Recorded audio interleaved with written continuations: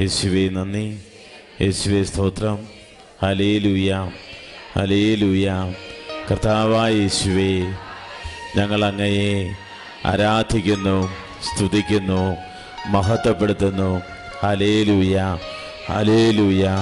കർത്താവായ യേശുവേ, ഞങ്ങൾ അങ്ങയെ ആരാധിക്കുന്നു, സ്തുതിക്കുന്നു, മഹത്വപ്പെടുത്തുന്നു. കർത്താവേ, ഞങ്ങളുടെ ജീവിത ദുരിതങ്ങളെ അങ്ങേയ്ക്ക് സമർപ്പിക്കുന്നു. ഞങ്ങളുടെ മക്കളെ അങ്ങേയ്ക്ക് സമർപ്പിക്കുന്നു. ഞങ്ങളുടെ കുടുംബത്തിൻ്റെ ദാരിദ്ര്യ അവസ്ഥയെ, തൊഴിൽ മേഖലകളെ, സാമ്പത്തിക മേഖലകളെ, കടഭാരങ്ങളെ അങ്ങേയ്ക്ക് സമർപ്പിക്കുന്നു. യേശുവേ നന്ദി, യേശുവേ സ്തോത്രം. എഴുന്നേറ്റ് നിൽക്കാം.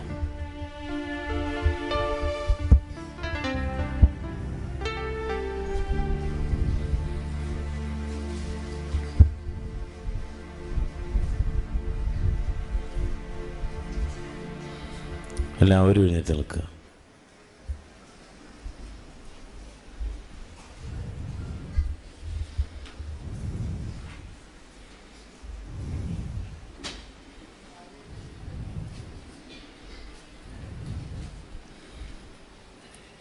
കണ്ണുകളടച്ച് കൈകൾ കൂപ്പി നിൽക്കാം. കണ്ണുകളടച്ച് കൈകൾ കൂപ്പി നിൽക്കാം.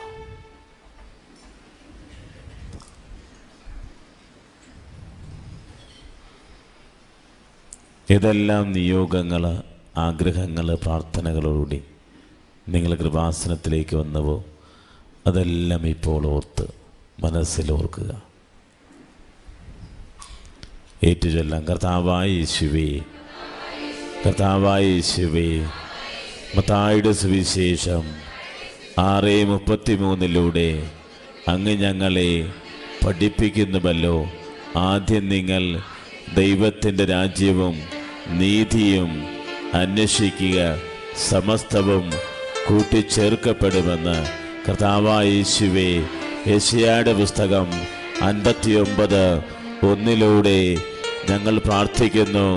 രക്ഷിക്കാൻ കഴിയാത്ത വിധം കർത്താവിൻ്റെ കരം കുറുകിപ്പോയിട്ടില്ല എന്ന്. ഞങ്ങളുടെ സങ്കടങ്ങൾ, ഞങ്ങളുടെ വേദനകൾ, ഞങ്ങളുടെ ദുരിതങ്ങൾ, ഞങ്ങളുടെ കഷ്ടതകൾ, ഞങ്ങളുടെ മനസ്സിൻ്റെ വിഷമതകൾ കേൾക്കാൻ കഴിയാത്ത വിധം അങ്ങയുടെ കാതുകൾക്ക് മാന്ദ്യം ഭവിച്ചില്ല എന്ന് ഈശോയെ അടിയുറച്ച് ദൈവവിശ്വാസത്തോടെ, ദൈവസ്നേഹത്തോടെ, ദൈവശരണത്തോടെ ഞങ്ങളുടെ കേൾക്കപ്പെടാത്ത പ്രാർത്ഥനകളെ, ഞങ്ങളുടെ കുടുംബത്തിൻ്റെ കടഭാരങ്ങളെ, വിട്ടുമാറാത്ത രോഗദുരിതങ്ങളെ അങ്ങേയ്ക്ക് സമർപ്പിക്കുന്നു. കർത്താവായ യേശുവേ, ഉടമ്പടി കൗൺസിലിലൂടെ പരിശുദ്ധ അമ്മയുടെ തിരുമുൻപിൽ തിരിതെളിച്ച് പ്രാർത്ഥിക്കുന്ന ഞങ്ങളുടെ പ്രാർത്ഥനകൾ കൈക്കൊള്ളണമേ. കർത്താവായ യേശുവേ, കൃപാസനം ദശവത്സര പ്രാർത്ഥനയിലൂടെ ഞങ്ങൾ സമർപ്പിച്ചിട്ടുള്ള എല്ലാ നിയോഗങ്ങളും അങ്ങ് ഏറ്റെടുക്കണമേ. കർത്താവായ യേശുവേ, കൃപാസനം പത്രികയിലൂടെ അങ്ങ് ചൊരിയുന്ന അത്ഭുതകരമായ സൗഖ്യങ്ങളോർത്ത് ഞങ്ങൾ അങ്ങേക്ക് നന്ദി പറയുന്നു. കർത്താവായ യേശുവേ, അങ്ങേ ഞങ്ങൾ ആരാധിക്കുന്നു, സ്തുതിക്കുന്നു, മഹത്വപ്പെടുത്തുന്നു. കരങ്ങൾ ഉയർത്തിക്കൊണ്ട് സ്തുതിക്കട്ടെ. ഹല്ലേലൂയ. ശക്തമായിട്ട് സ്തുതിക്കട്ടെ.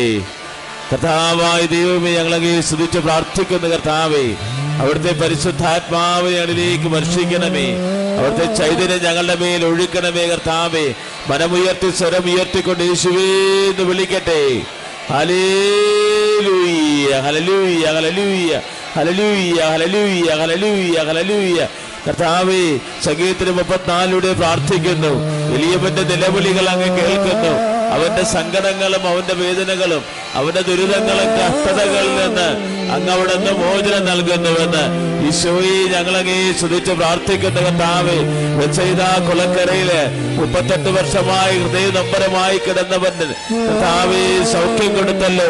അവിടെ ഒത്തിരിയേറെ മുടന്തരും നാനാവിധ രോഗങ്ങൾ ബാധിച്ചവരിൽ കർത്താവേ വെള്ളത്തിൽ ചലനമുണ്ടായപ്പോൾ കർത്താവേ, കൊലക്കടവിലേക്ക് കാര്യമെല്ലാം ദൈവമേ ഞങ്ങളെ സ്തുതിച്ച് പ്രാർത്ഥിക്കുന്ന കർത്താവേ, യേശുവേ എന്ന് വിളിക്കട്ടെ. ഹല്ലേലൂയ, ഹല്ലേലൂയ. കരങ്ങൾ ഉയർത്തിക്കൊണ്ട് അതിശക്തമായിട്ട് സ്തുതിക്കട്ടെ. ആരാധിക്കാൻ നമുക്ക് കാരണമുണ്ട്. യേശുവിന്റെ ആത്മാവ് നിറയട്ടെ. ആരാധിക്കാൻ ദൈവത്തിന്റെ ശക്തിയും അഭിഷേകം നിറയട്ടെ. യേശുവേ എന്ന് വിളിക്കട്ടെ. ഹല്ലേലൂയ. യേശുവേ, പരിശുദ്ധ പരമ ദിവ്യ കാരുണ്യമേ, എന്നേക്കും ആരാധനയും സ്തുതിയും പുകഴ്ചയും ഉണ്ടായിരിക്കട്ടെ. കരങ്ങളിൽ ശക്തമായി കരഞ്ഞുകൊണ്ട് യേശുവേ എന്ന് വിളിക്കട്ടെ. ഓ ദിവ്യ കാരുണ്യമേ, പരിശുദ്ധ പരമ ദിവ്യ കാരുണ്യമേ, അങ്ങേക്ക് ആരാധനയും സ്തുതിയും പുകഴ്ചയും ഉണ്ടായിരിക്കട്ടെ. യേശുവേ, യേശുവേ, കരങ്ങൾ ഉയർത്തിക്കൊണ്ട് യേശുവേ എന്ന് വിളിക്കട്ടെ. ഹല്ലേലൂയ. സങ്കീർത്തകൻ 7, ഇതാ കർത്താവ് വീഴ്ചനാകുന്നു, നിങ്ങളുടെ കാര്യങ്ങൾ ശ്രദ്ധിക്കുന്നു, നിങ്ങളുടെ വേദനകൾ കേൾക്കാൻ വരുന്നു. യേശുവേ എന്ന് വിളിക്കട്ടെ. കാരുണ്യത്തിന് നേരവും ആരാധനയും സ്തുതിയും പുകഴ്ചയും ഉണ്ടായിരിക്കട്ടെ. പരിശുദ്ധ പരമ ദിവ്യ കാരുണ്യത്തിന് നേരവും ആരാധനയും സ്തുതിയും പുകഴ്ചയും ഉണ്ടായിരിക്കട്ടെ. കൈകൾ കൂപ്പി ശിരസ്സു നമിച്ച് പരിശുദ്ധ പരമ ദിവ്യ കാരുണ്യത്തിന് ആരാധനയും സ്തുതിയും പുകഴ്ചയും ഉണ്ടായിരിക്കട്ടെ. പരിശുദ്ധ പരമ ദിവ്യ കാരുണ്യത്തിന് എന്നേരം ആരാധനയും സ്തുതിയും പുകഴ്ചയും ഉണ്ടായിരിക്കട്ടെ. പരിശുദ്ധ പരമ ദിവ്യ കാരുണ്യത്തിന് എന്നേരം ആരാധനയും സ്തുതിയും പുകഴ്ചയും ഉണ്ടായിരിക്കട്ടെ.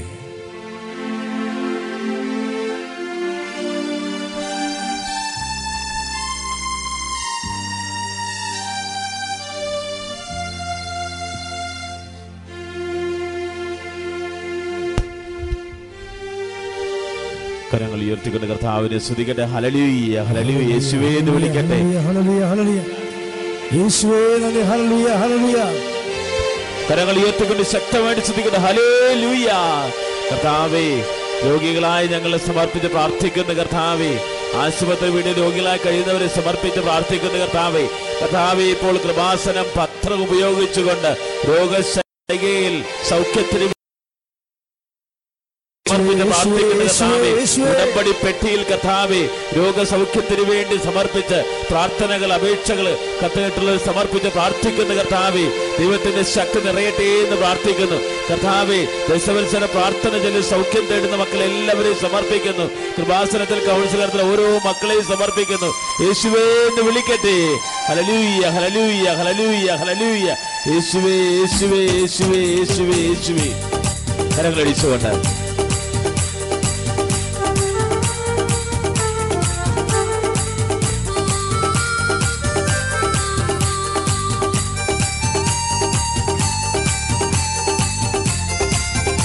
കരങ്ങളടിച്ചുകൊണ്ട്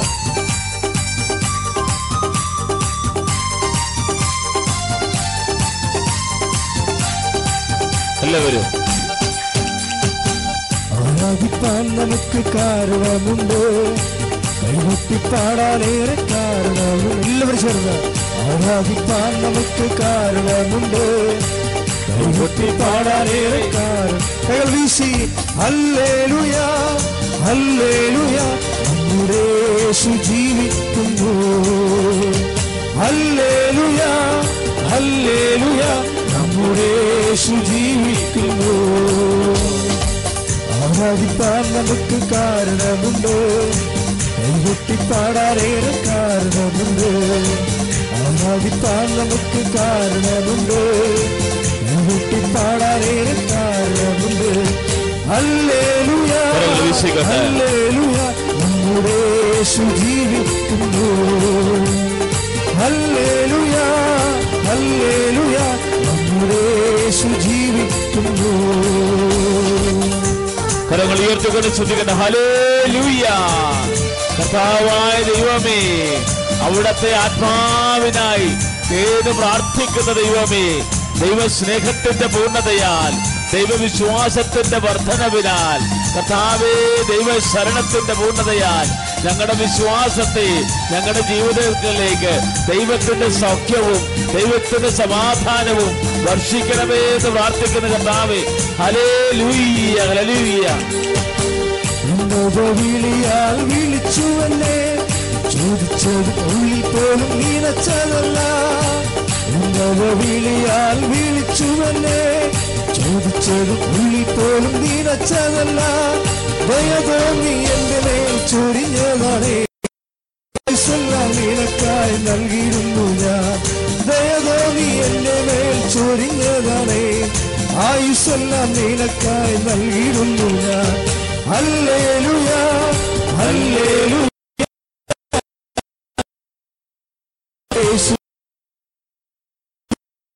ഹല്ലേലൂയ. നമ്മുടെ യേശു ജീവിക്കുന്നു. ആരാധിക്കാൻ നമുക്ക് കാരണമുണ്ട്. കൈകൊട്ടി പാടാനേറെ കാരണമുണ്ട്. ആരാധിക്കാൻ നമുക്ക് കാരണമുണ്ട്. കൈകൊട്ടി പാടാനേറെ കാരണമുണ്ട്. ഹല്ലേലൂയ. യേശു ജീവിക്കുന്നു. ഹല്ലേലൂയ ഹല്ലേലൂയ. നമ്മുടെ യേശു ജീവിക്കുന്നു. സ്തുതിക്കട്ടെ. ഹല്ലേലൂയ. കർത്താവേ, അനാവിധ രോഗങ്ങളാൽ വലയുന്നവരെ സമർപ്പിച്ച് പ്രാർത്ഥിക്കുന്ന കർത്താവേ, കുടുംബത്തിൽ സമാധാനമില്ലാതെ വിശ്രമിക്കുന്നവരെ സമർപ്പിച്ച് പ്രാർത്ഥിക്കുന്ന കർത്താവേ, കർത്താവേ, മക്കളെ ഓർത്ത് വിലപിക്കുന്ന മാതാപിതാക്കളെ സമർപ്പിച്ച് പ്രാർത്ഥിക്കുന്ന കർത്താവേ, വിട്ടുമാറാത്ത രോഗങ്ങളെ സമർപ്പിച്ച് പ്രാർത്ഥിക്കുന്ന കർത്താവേ, തൈറോയ്ഡ് രോഗങ്ങളെ, ക്യാൻസർ രോഗങ്ങളെ സമർപ്പിക്കുന്ന കർത്താവേ. ഹല്ലേലൂയ ഹല്ലേലൂയ ഹല്ലേലൂയ ഹല്ലേലൂയ ഹല്ലേലൂയ ഹല്ലേലൂയ ഹല്ലേലൂയ ഹല്ലേലൂയ.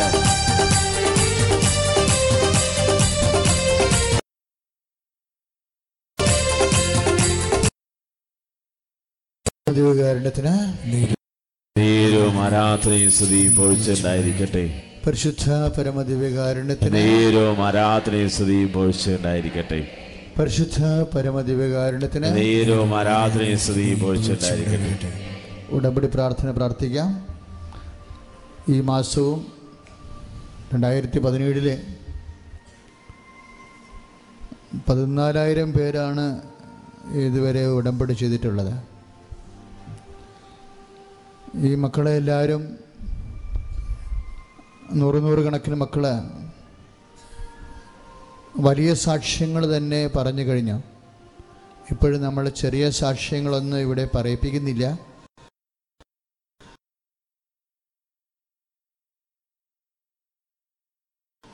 അതൊക്കെ നിങ്ങൾ എഴുതി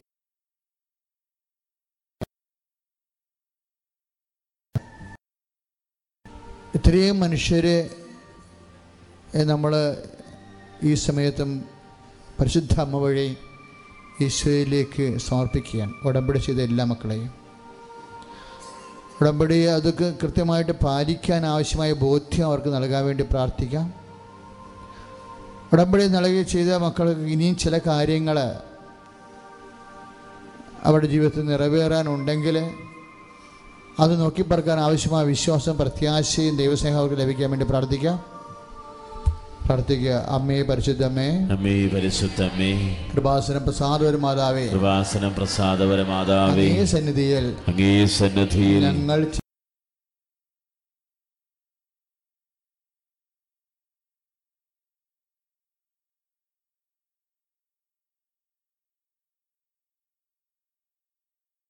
ആരാധനയുടെ ചേർത്ത് ഞങ്ങൾ എല്ലാവർക്കുമായി പ്രാർത്ഥിക്കുന്ന ഈ ആരാധനയിലെ നിയോഗം വെച്ചിരിക്കുന്ന എല്ലാ വിഷയങ്ങളും പരിശുദ്ധമേ, ഈ സമയം അങ്ങേയരികിൽ ജ്വലിച്ചു നിൽക്കുന്ന വിശുദ്ധ കുർബാനയിൽ എഴുന്നള്ളിയിരിക്കുന്ന ഈശോയ്ക്ക് സമർപ്പിക്കുന്നു. സ്വർഗ്ഗസ്ഥനായ ഞങ്ങളുടെ പിതാവേ, അങ്ങയുടെ നാമം പൂജിതമാകണമേ, അങ്ങയുടെ രാജ്യം വരണമേ, അങ്ങയുടെ തിരുമനസ്സ് സ്വർഗത്തിലെ പോലെ ഭൂമിയിലുമാകണമേ. അന്നു വേണ്ടുന്ന ആഹാരം ഞങ്ങൾക്ക് തരണമേ. ഞങ്ങളോട് തെറ്റ് ചെയ്യുന്നവരോട് ഞങ്ങൾ ക്ഷമിക്കുന്നത് പോലെ ഞങ്ങളുടെ തെറ്റുകൾ ഞങ്ങളോടും ക്ഷമിക്കണമേ. ഞങ്ങളെ പ്രലോഭനങ്ങളിൽ ഉൾപ്പെടുത്തരുതേ, തിന്മയിൽ നിന്ന് ഞങ്ങൾ രക്ഷിച്ചു കൊള്ളണമേ. പ്രാർത്ഥിക്കുക. അമ്മേ പരിശുദ്ധമ്മേ, അമ്മേ പരിശുദ്ധമ്മേ, കൃപാസനം പ്രസാദപരമാതാവേ, അങ്ങേ സന്നിധിയിൽ ഞങ്ങൾ ചെയ്ത ഉടമ്പടി പാലിക്കാൻ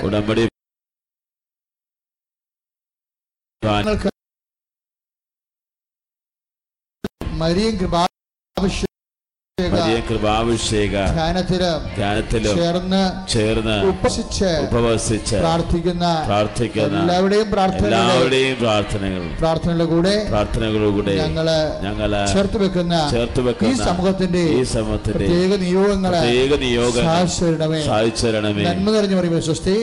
കർത്താവ് അങ്ങയുടെ കൂടെ സ്ത്രീകളിൽ അങ്ങ് അനുഗ്രഹിക്കപ്പെട്ടവളാകുന്നു. അങ്ങയുടെ ജലത്തിന് ഫലമായി ഈശോ അനുഗ്രഹിക്കപ്പെട്ടവനാകുന്നു. പരിശുദ്ധ മറിയമേ, തമ്പുരാന്റെ അമ്മേ, പാപികളായ ഞങ്ങൾക്ക് വേണ്ടി ഇപ്പോഴും ഞങ്ങളുടെ മരണനേരത്തും തമ്പുരാനോട് അപേക്ഷിച്ചു കൊള്ളണമേ.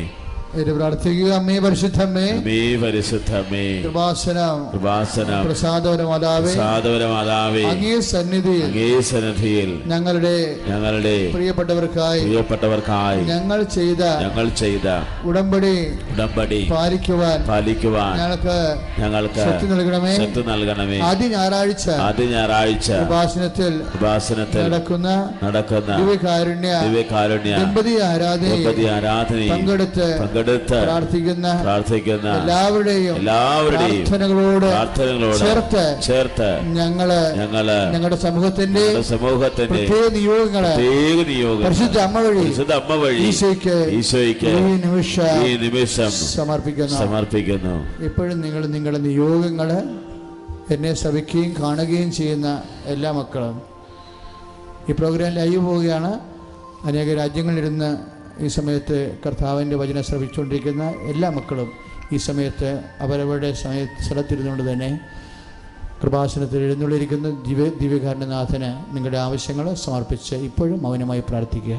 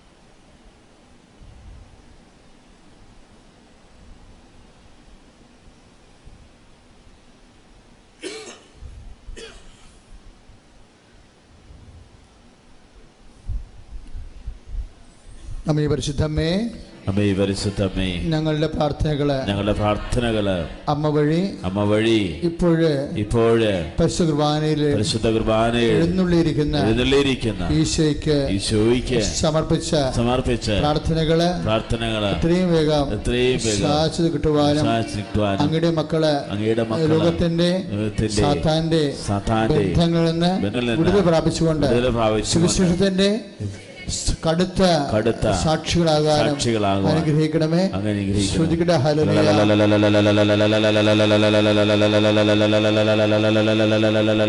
കരങ്ങൾ ഉയർത്തിക്കൊണ്ട് സ്തുതിക്കട്ടെ. ഹല്ലേലൂയ, ഹല്ലേലൂയ, ഹല്ലേലൂയ, ഹല്ലേലൂയ.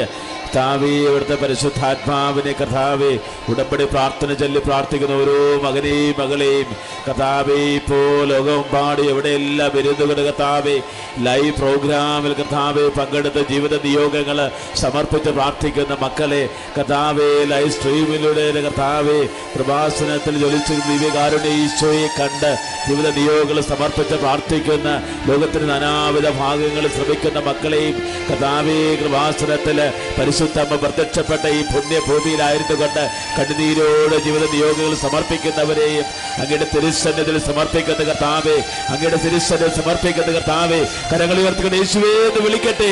രക്ഷിക്കാൻ കഴിയാത്ത വിധം കരം കുറുകിപ്പോയില്ല എന്ന് പറഞ്ഞ ദൈവമേ, ഞങ്ങളുടെ മക്കളെ സമർപ്പിക്കുന്നു, ഞങ്ങളുടെ കടഭാരങ്ങളെ സമർപ്പിക്കുന്നു, ജീവിത വികൃതങ്ങളെ സമർപ്പിക്കുന്നു, രോഗ ദുരിതങ്ങളെ സമർപ്പിക്കുന്നു, ദുഃഖ സങ്കടങ്ങളെ സമർപ്പിക്കുന്നു കർത്താവേ. അവിടുത്തെ ആത്മാവിന് വർഷിക്കണമേ. സദാനരഹിതരെയും ഭവനരഹിതരെയും സമർപ്പിച്ച് പ്രാർത്ഥിക്കുന്ന കർത്താവേ, യേശുവേ എന്ന് വിളിക്കട്ടെ.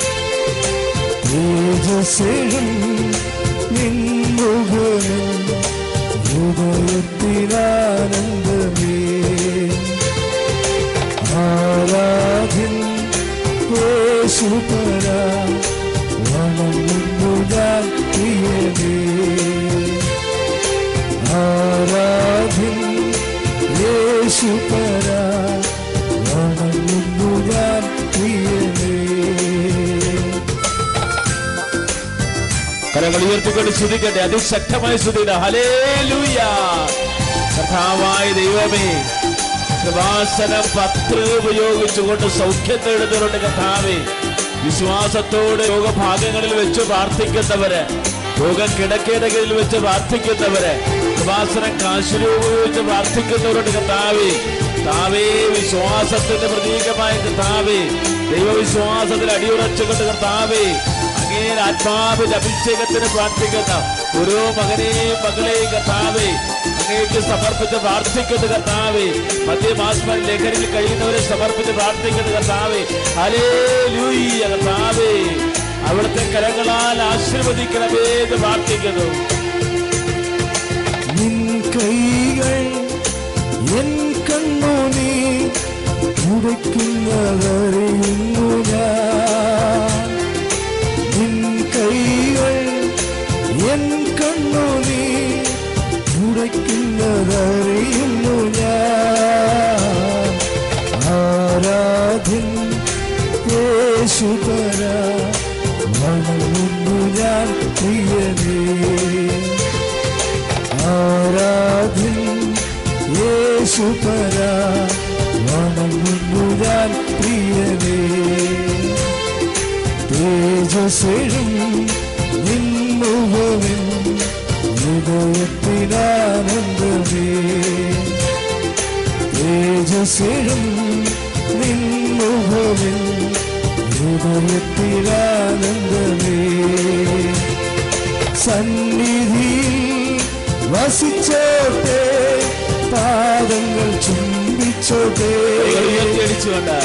സന്നിധിയിൽ വസിച്ചോട്ടെ, പാദങ്ങൾ ചുംബിച്ചോട്ടെ.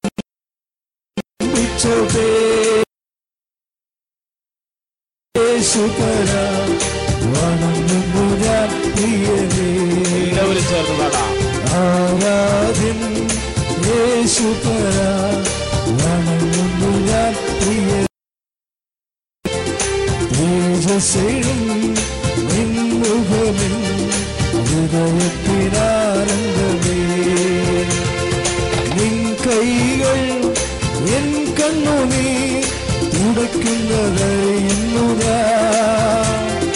നിൻ കൈകൾ എൻ കണ്ണുനീർ തുടയ്ക്കുന്നതറിയുന്നു ഞാൻ. ആരാധനയോടെ യേശുപരാ, വണങ്ങുന്നു ഞാൻ. എല്ലാവരും പാടുക. ആരാധ്യൻ യേശുപരാ, വണങ്ങുന്നു ഞാൻ പ്രിയനേ. കൈകൾ നിൻ കൈകൾ എൻ കണ്ണുനീർ തുടയ്ക്കുന്നതറിയുന്നു ഞാൻ.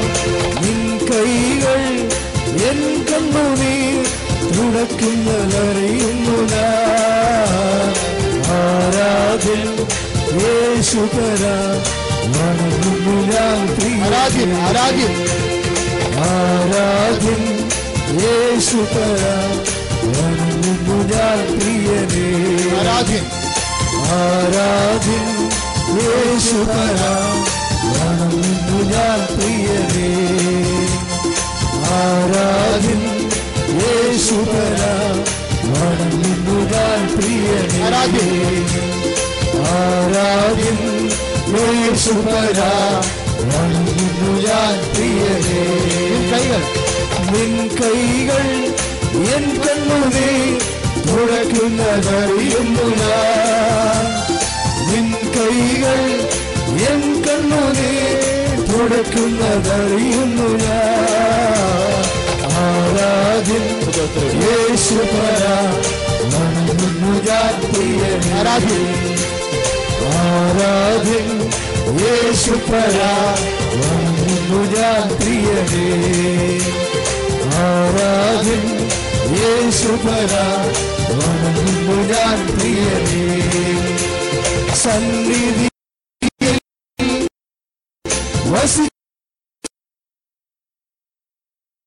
സന്നിധിയിൽ വസിച്ചോട്ടെ പാദങ്ങൾ ചുംബിച്ചോട്ടെ ആരാധ്യൻ യേശുപരാ വണങ്ങുന്നു ഞാൻ പ്രിയനേ ആരാധ്യൻ ആരാധ്യൻ യേശുപരാ വണങ്ങുന്നു ഞാൻ പ്രിയനേ സന്നിധിയിൽ വസിച്ചോട്ടെ പാദങ്ങൾ ചുംബിച്ചോട്ടെ ആരാധ്യൻ യേശുപരാ വണങ്ങുന്നു ഞാൻ പ്രിയനേ ആരാധ്യൻ യേശുപരാ വണങ്ങുന്നു ഞാൻ പ്രിയനേ നിൻ കൈകൾ എൻ കണ്ണുനീർ തുടയ്ക്കുന്നതറിയുന്നു ഞാൻ നിൻ കൈകൾ എൻ കണ്ണുനീർ തുടയ്ക്കുന്നതറിയുന്നു ഞാൻ ആരാധ്യൻ യേശുപരാ വണങ്ങുന്നു ഞാൻ പ്രിയനേ ആരാധ്യൻ ആരാധ്യൻ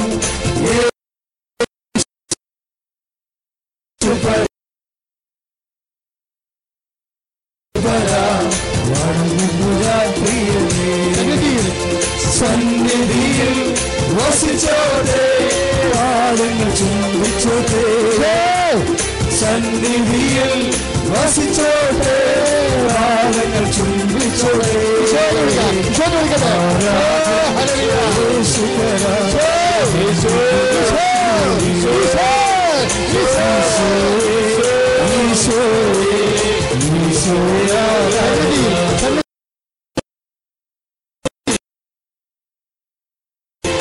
സന്നിധി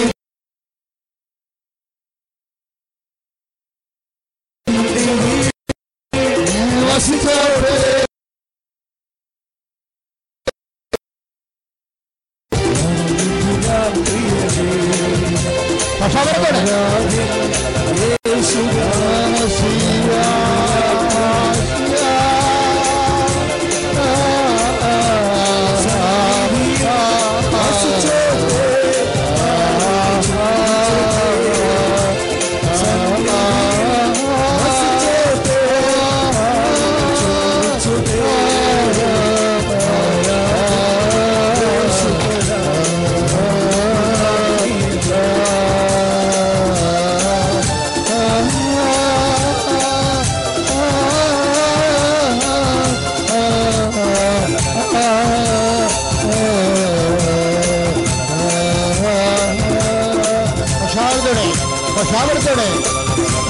ആത്മത്തോടെ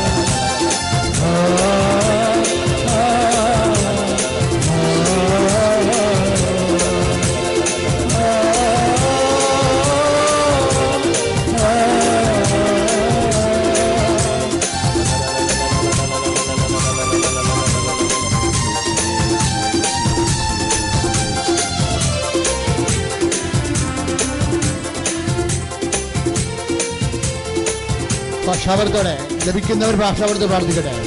കർത്താവിന് വലിയ ശക്തി അനുഭവിക്കുന്ന സമയമാണ്. ദൈവമേ ദൈവമേ ഈശോ ഈശോ ഈശോ ക്രൂശിക്കപ്പെട്ടവനെ പീഡാവിൽ മുറിവേറ്റവനെ മുഖിരീടം ചൂടിയവനെ ഈശോ ഈശോ ഈശോ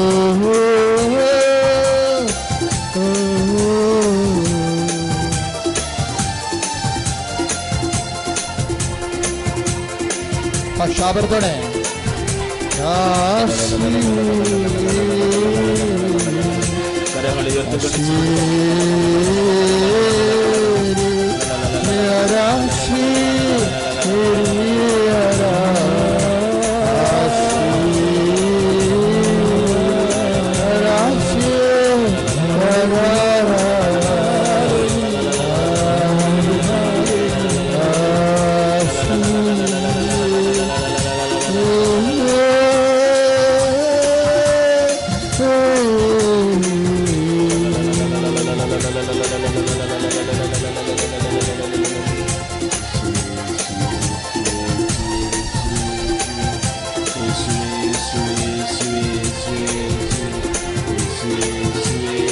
ഭാഷാവതരിക്കുന്നവരെ ഭാഷാവർത്തിക്കട്ടെ, മറ്റുള്ളവരെ കൂടി അനുഗ്രഹിക്കട്ടെ.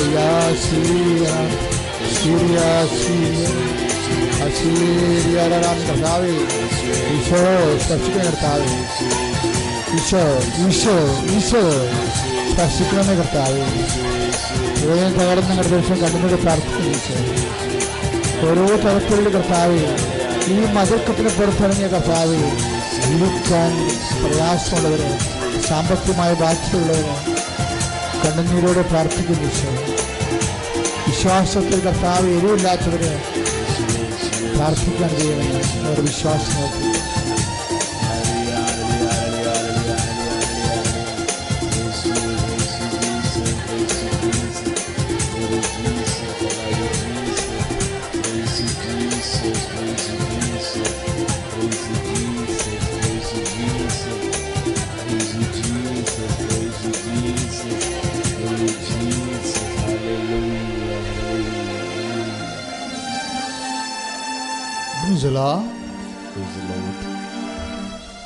വളരെ നമ്മൾ സുതിപ്പിൻ്റെ ആദ്യ അവസ്ഥയിൽ തന്നെ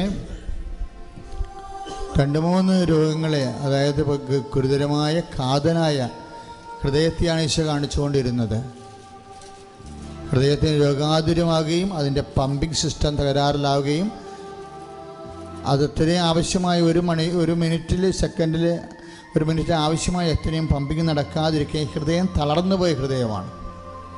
പരിക്കേറ്റ ഹൃദയത്തെ കർത്താവ് ഈ നിമിഷം പൂർണ്ണമായി പഴയ ഓജസ്സിലേക്ക് തിരിച്ചു കൊണ്ടുവരികയാണ്. യാസീരിയാറാമി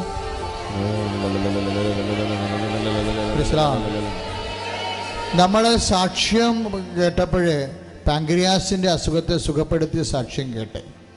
അതുപോലെ തന്നെ അതേ മേഖലയിൽ തന്നെയാണ് ഇപ്പോൾ പാങ്ക്രിയാസിൻ്റെ അടുത്തുള്ള ഞരമ്പുകൾ അതിങ്ങനെ ബൾജ് ചെയ്ത് നീരുവീക്കം ഉണ്ടായിരിക്കുകയാണ്. അത് പൊട്ടുകയാണെന്നുണ്ടെങ്കിൽ ചിലപ്പോൾ ആളപായം വരെ ഉണ്ടാകാൻ സാധ്യതയുണ്ട്. ഹൃദയത്തിന് ഉദരത്തിൻ്റെ കരളിൻ്റെയൊക്കെ താഴെ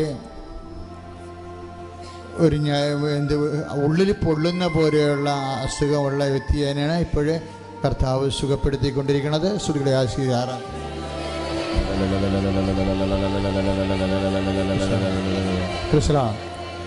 ഒരു ജിംനേഷ്യ എക്സർസൈസ് ചെയ്യുന്ന ആളെ കാണിച്ചിട്ടുണ്ട് ഈശോ. എക്സർസൈസ് ചെയ്തതിൻ്റെ ഇടയിൽ വലത് തോളിൻ്റെ മുകളിലുള്ള മസിലിൻ്റെ ഒരു ഞരമ്പ് ബ്രേക്കായിപ്പോയി എക്സർസൈസ് ചെയ്തപ്പോൾ. പിന്നെ ഒന്നും ശരീരം ഇങ്ങനെ പൊക്കാനൊന്നും പറ്റിയില്ല. ആളിന് വലിയ വിശ്വാസമൊന്നുമില്ല. ആളിൻ്റെ ഭാര്യയോ മക്കളോ അമ്മയോ ഇവിടെ പ്രാർത്ഥിക്കുന്നുണ്ട്. ആ മകനെ ഇപ്പോൾ കർത്താവ് സുഖപ്പെടുത്തിക്കൊണ്ടിരിക്കണം. ശ്രുതിയുടെ ആശാസ്യരാണ്. praise you, Jesus. Praise the Lord. Hallelujah. യേശുവേ സ്തോത്രം. യേശുവേ, നമ്മൾ പ്രാർത്ഥിച്ചുകൊണ്ടിരിക്കുന്ന സമയത്ത് അതായത് ചെവിക്ക് കേൾവി തിരിച്ചു കിട്ടിയവർക്ക് കൈയടിച്ച് കർത്താനെ ചൂടുക. ഹല്ലേലൂയ. യേശുവേ സ്തോത്രം. ഹല്ലേലൂയ. Hallelujah, hallelujah, hallelujah. ഇരിക്കുക മക്കളെ.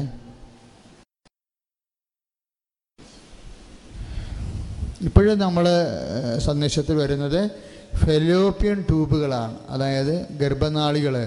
ചില പറഞ്ഞില്ലേ ട്യൂബിലാണ് പോയി പ്രഗ്നൻസി ട്യൂബിലായി പോയെന്നൊക്കെ പറയത്തില്ലേ. ചില പറയത്തില്ലേ പ്രഗ്നൻസിയിൽ ഫെലോപ്പിയൻ ഗർഭനാളികൾക്ക് അകത്ത് എന്തോ പസ്സല്ല ഇങ്ങനെ ബ്ലോക്കായി പോയെന്ന് പറയത്തില്ലേ. അപ്പോൾ ഫെലോപ്പിയൻ നാളികൾക്ക് കേടുകളുള്ള ട്രീറ്റ്മെൻറ്റിലിരിക്കുന്നവരാണ് ഇപ്പോഴ്. അവർ അങ്ങനെ ആരെങ്കിലും ഫിലിപ്പിൻ നാളികൾ ട്രീറ്റ്മെൻറ്റിലായിരിക്കുന്നുണ്ടെങ്കിൽ ഇപ്പോഴവർക്ക് വയറത്ത് കയ്യിൽ നിങ്ങൾക്കൊരു കാലത്ത് ഇവിടെ വന്ന് സാക്ഷ്യം പറയാൻ പറ്റും. ഈ ഫിലിപ്പിൻ നാളികളെ, അതായത് ഗർഭനാളികൾക്ക് ബ്ലോക്കുള്ളവരോ അല്ലെങ്കിൽ സിസ്റ്റോ കമ്പിളയോ എന്തെങ്കിലും ഉള്ളവർക്ക് ഇപ്പോഴും വയറിൽ വലതുകരം വെച്ച് പ്രാർത്ഥിക്കാവുന്നതാണ്. ഇപ്പോൾ ഞങ്ങളുടെ പ്രാർത്ഥനയും ഈശോയുടെ ഞങ്ങളുടെ സമൂഹം നിങ്ങൾക്ക് വേണ്ടി പ്രാർത്ഥിക്കാൻ പോവുകയാണ്. ശ്രുതിയുടെ ഹാജാസിയാറാമി കർത്താവേ, ഫെലോപ്പിയൻ നാളികളിലെ ബ്ലോക്കുള്ളവർ, അതുമൂലം കുഞ്ഞുങ്ങളില്ലാത്തവർ, അത് ഡാമേജ് ആയി പോയവർ, ഒരെണ്ണം എടുത്തു മാറ്റിയവർ ഈശോ ദൈവത്തിൻ്റെ കരുണ അവർക്ക് ആവശ്യിക്കട്ടെ. അവർ ദൈവത്തിനുള്ളതുമായ നാമത്തിൽ അവരുടെ കുഞ്ഞുങ്ങളെ കർത്താവിൻ്റെ നാമത്തിൽ മാതാവിന് മധ്യസ്ഥയിൽ കുഞ്ഞുങ്ങളെ ലഭിക്കട്ടെ എന്ന് പ്രാർത്ഥിക്കുന്നു. ഹല്ലേലൂയ. ഇപ്പോഴേ ഈ ഉടമ്പടി വന്നപ്പോൾ ശരിക്കും മുമ്പത്തേക്കാൾ എനിക്ക് തോന്നുന്നത് 3 ഇരട്ടിയായി ഇപ്പോൾ സാക്ഷ്യങ്ങളുടെ എണ്ണം. ഇപ്പോൾ നമ്മുടെ ആദ്യ ചൊവ്വാഴ്ച ഒപ്പം തന്നെ വന്നിട്ടുണ്ട്. ഇപ്പം 3-5 ചൊവ്വാഴ്ച. പക്ഷെ 3-5 ചൊവ്വാഴ്ച സാക്ഷ്യം പറഞ്ഞപ്പോഴെനിക്കത് കേട്ട് ഞാൻ ഇതിലെ കൂടി പോയപ്പോൾ എനിക്ക് ഇത്തിരി സങ്കടം തോന്നിയായിരുന്നു. കാര്യം ആദ്യ ചൊവ്വാഴ്ച തന്നെ ജനം ഒരു സാക്ഷ്യം വീണ് കഴിഞ്ഞാൽ വെട്ടിത്തീരണ പോലെ അവരത് അക്സെപ്റ്റ് ചെയ്യും. എന്നിട്ട് അവർ സ്തുതിക്കും, അതിനെല്ലാം കൃപയാക്കി മാറ്റും. 3-5 ചൊവ്വാഴ്ച തന്നെ ജനം കഞ്ഞിയും കയ്യിലൊക്കെ ആയിരിക്കും അവർ വായിലിരിക്കണം. ആ സമയത്ത് ഈ ഉപവാസം ഇനി കഞ്ഞി അവസാനിപ്പിക്കണമെന്ന് പോലും തോന്നിപ്പോവുകയാണ്. കാര്യം ചിലരൊക്കെ ആദ്യം വരണവരാണ്. അവർക്ക് ആകാശഭൂമി അറിയാൻ പറ്റാൻ അവരുടെയൊക്കെ അലഞ്ഞു കിടക്കുകയാണ്. ഇപ്പോൾ എന്നെ പറ്റുമെങ്കിൽ എന്നെ പിടിച്ച് നിർത്തി വരുന്നുണ്ട് എൻ്റെ ഇടയ്ക്ക്. നിങ്ങളെ എപ്പോഴും വരുമ്പോൾ ബോധ്യങ്ങളുടെ പ്രോബ്ലം ഉണ്ട്. ശരിക്കും വിശ്വാസം പോരാ. വിശ്വാസം കൊണ്ട് നമുക്കൊരു വിശ്വാസം എപ്പോഴും ഒരു എൻട്രൻസ് പോലെ വരത്തുള്ളൂ. ഇപ്പം ജ്ഞാനസ്ഥാനം എന്ന കൂതാശ പോലും എൻട്രൻസാണ്. It's an advance. Entrance test എഴുതി കഴിഞ്ഞാൽ ആരാണ് ചികിത്സിക്കാൻ പോണത്? പിടിച്ചകത്തിടും ഇല്ലേ? എൻട്രൻസ് പാസ്സായെന്ന് പറഞ്ഞിട്ട് വല്ലതും ചികിത്സിക്കാൻ പോവുക. മെഡിസിൻ്റെ എൻട്രൻസ് പാസ്സായെന്ന് ചികിത്സിക്കാൻ പോയി പിടിച്ചകത്തിടും. തലക്കുള്ള അസുഖമാണെന്ന് വിചാരിച്ചിട്ടുണ്ട്. എൻട്രൻസ് കഴിഞ്ഞിട്ട് അതിൻ്റെ കോഴ്സ് കംപ്ലീറ്റ് ചെയ്യണം. പിന്നെ ഹൗസ് സർജൻസി ഉണ്ട്. പിന്നെ IMEയുടെ അക്രഡിഷൻ വേണം. എന്തെല്ലാം പരിപാടി എൻ്റെ പിന്നിൽ കിടക്കണം. ഇതുപോലെ വിശ്വാസം വെച്ച് നിങ്ങളിപ്പോൾ 70 കൊല്ലമായി, അല്ലെങ്കിൽ 60 കൊല്ലം, 40 കൊല്ലം, 50 കൊല്ലം ഒക്കെ ആയി. ഇപ്പോഴും ഈ എൻട്രൻസേ ഉള്ളെങ്കിൽ അതാണ് ഈ പ്രശ്നം വരണത്. ഈ 50 കൊല്ലക്കാരന് എൻട്രൻസേ ഉള്ളൂ, കയ്യിൽ വിശ്വാസം മാത്രമേ ഉള്ളൂ.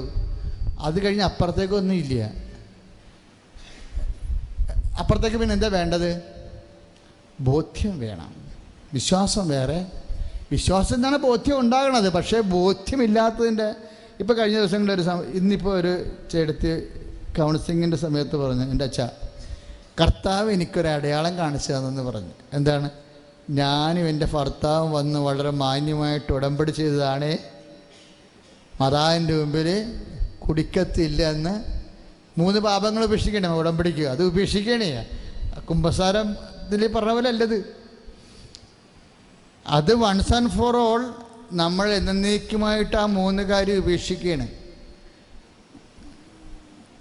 അച്ഛൻ്റെ അടുത്ത് നേരിട്ട് വന്ന് ഉടമ്പടി ചെയ്യുന്നവരോട് ഞാനിത് കൃത്യമായിട്ട് പറയും.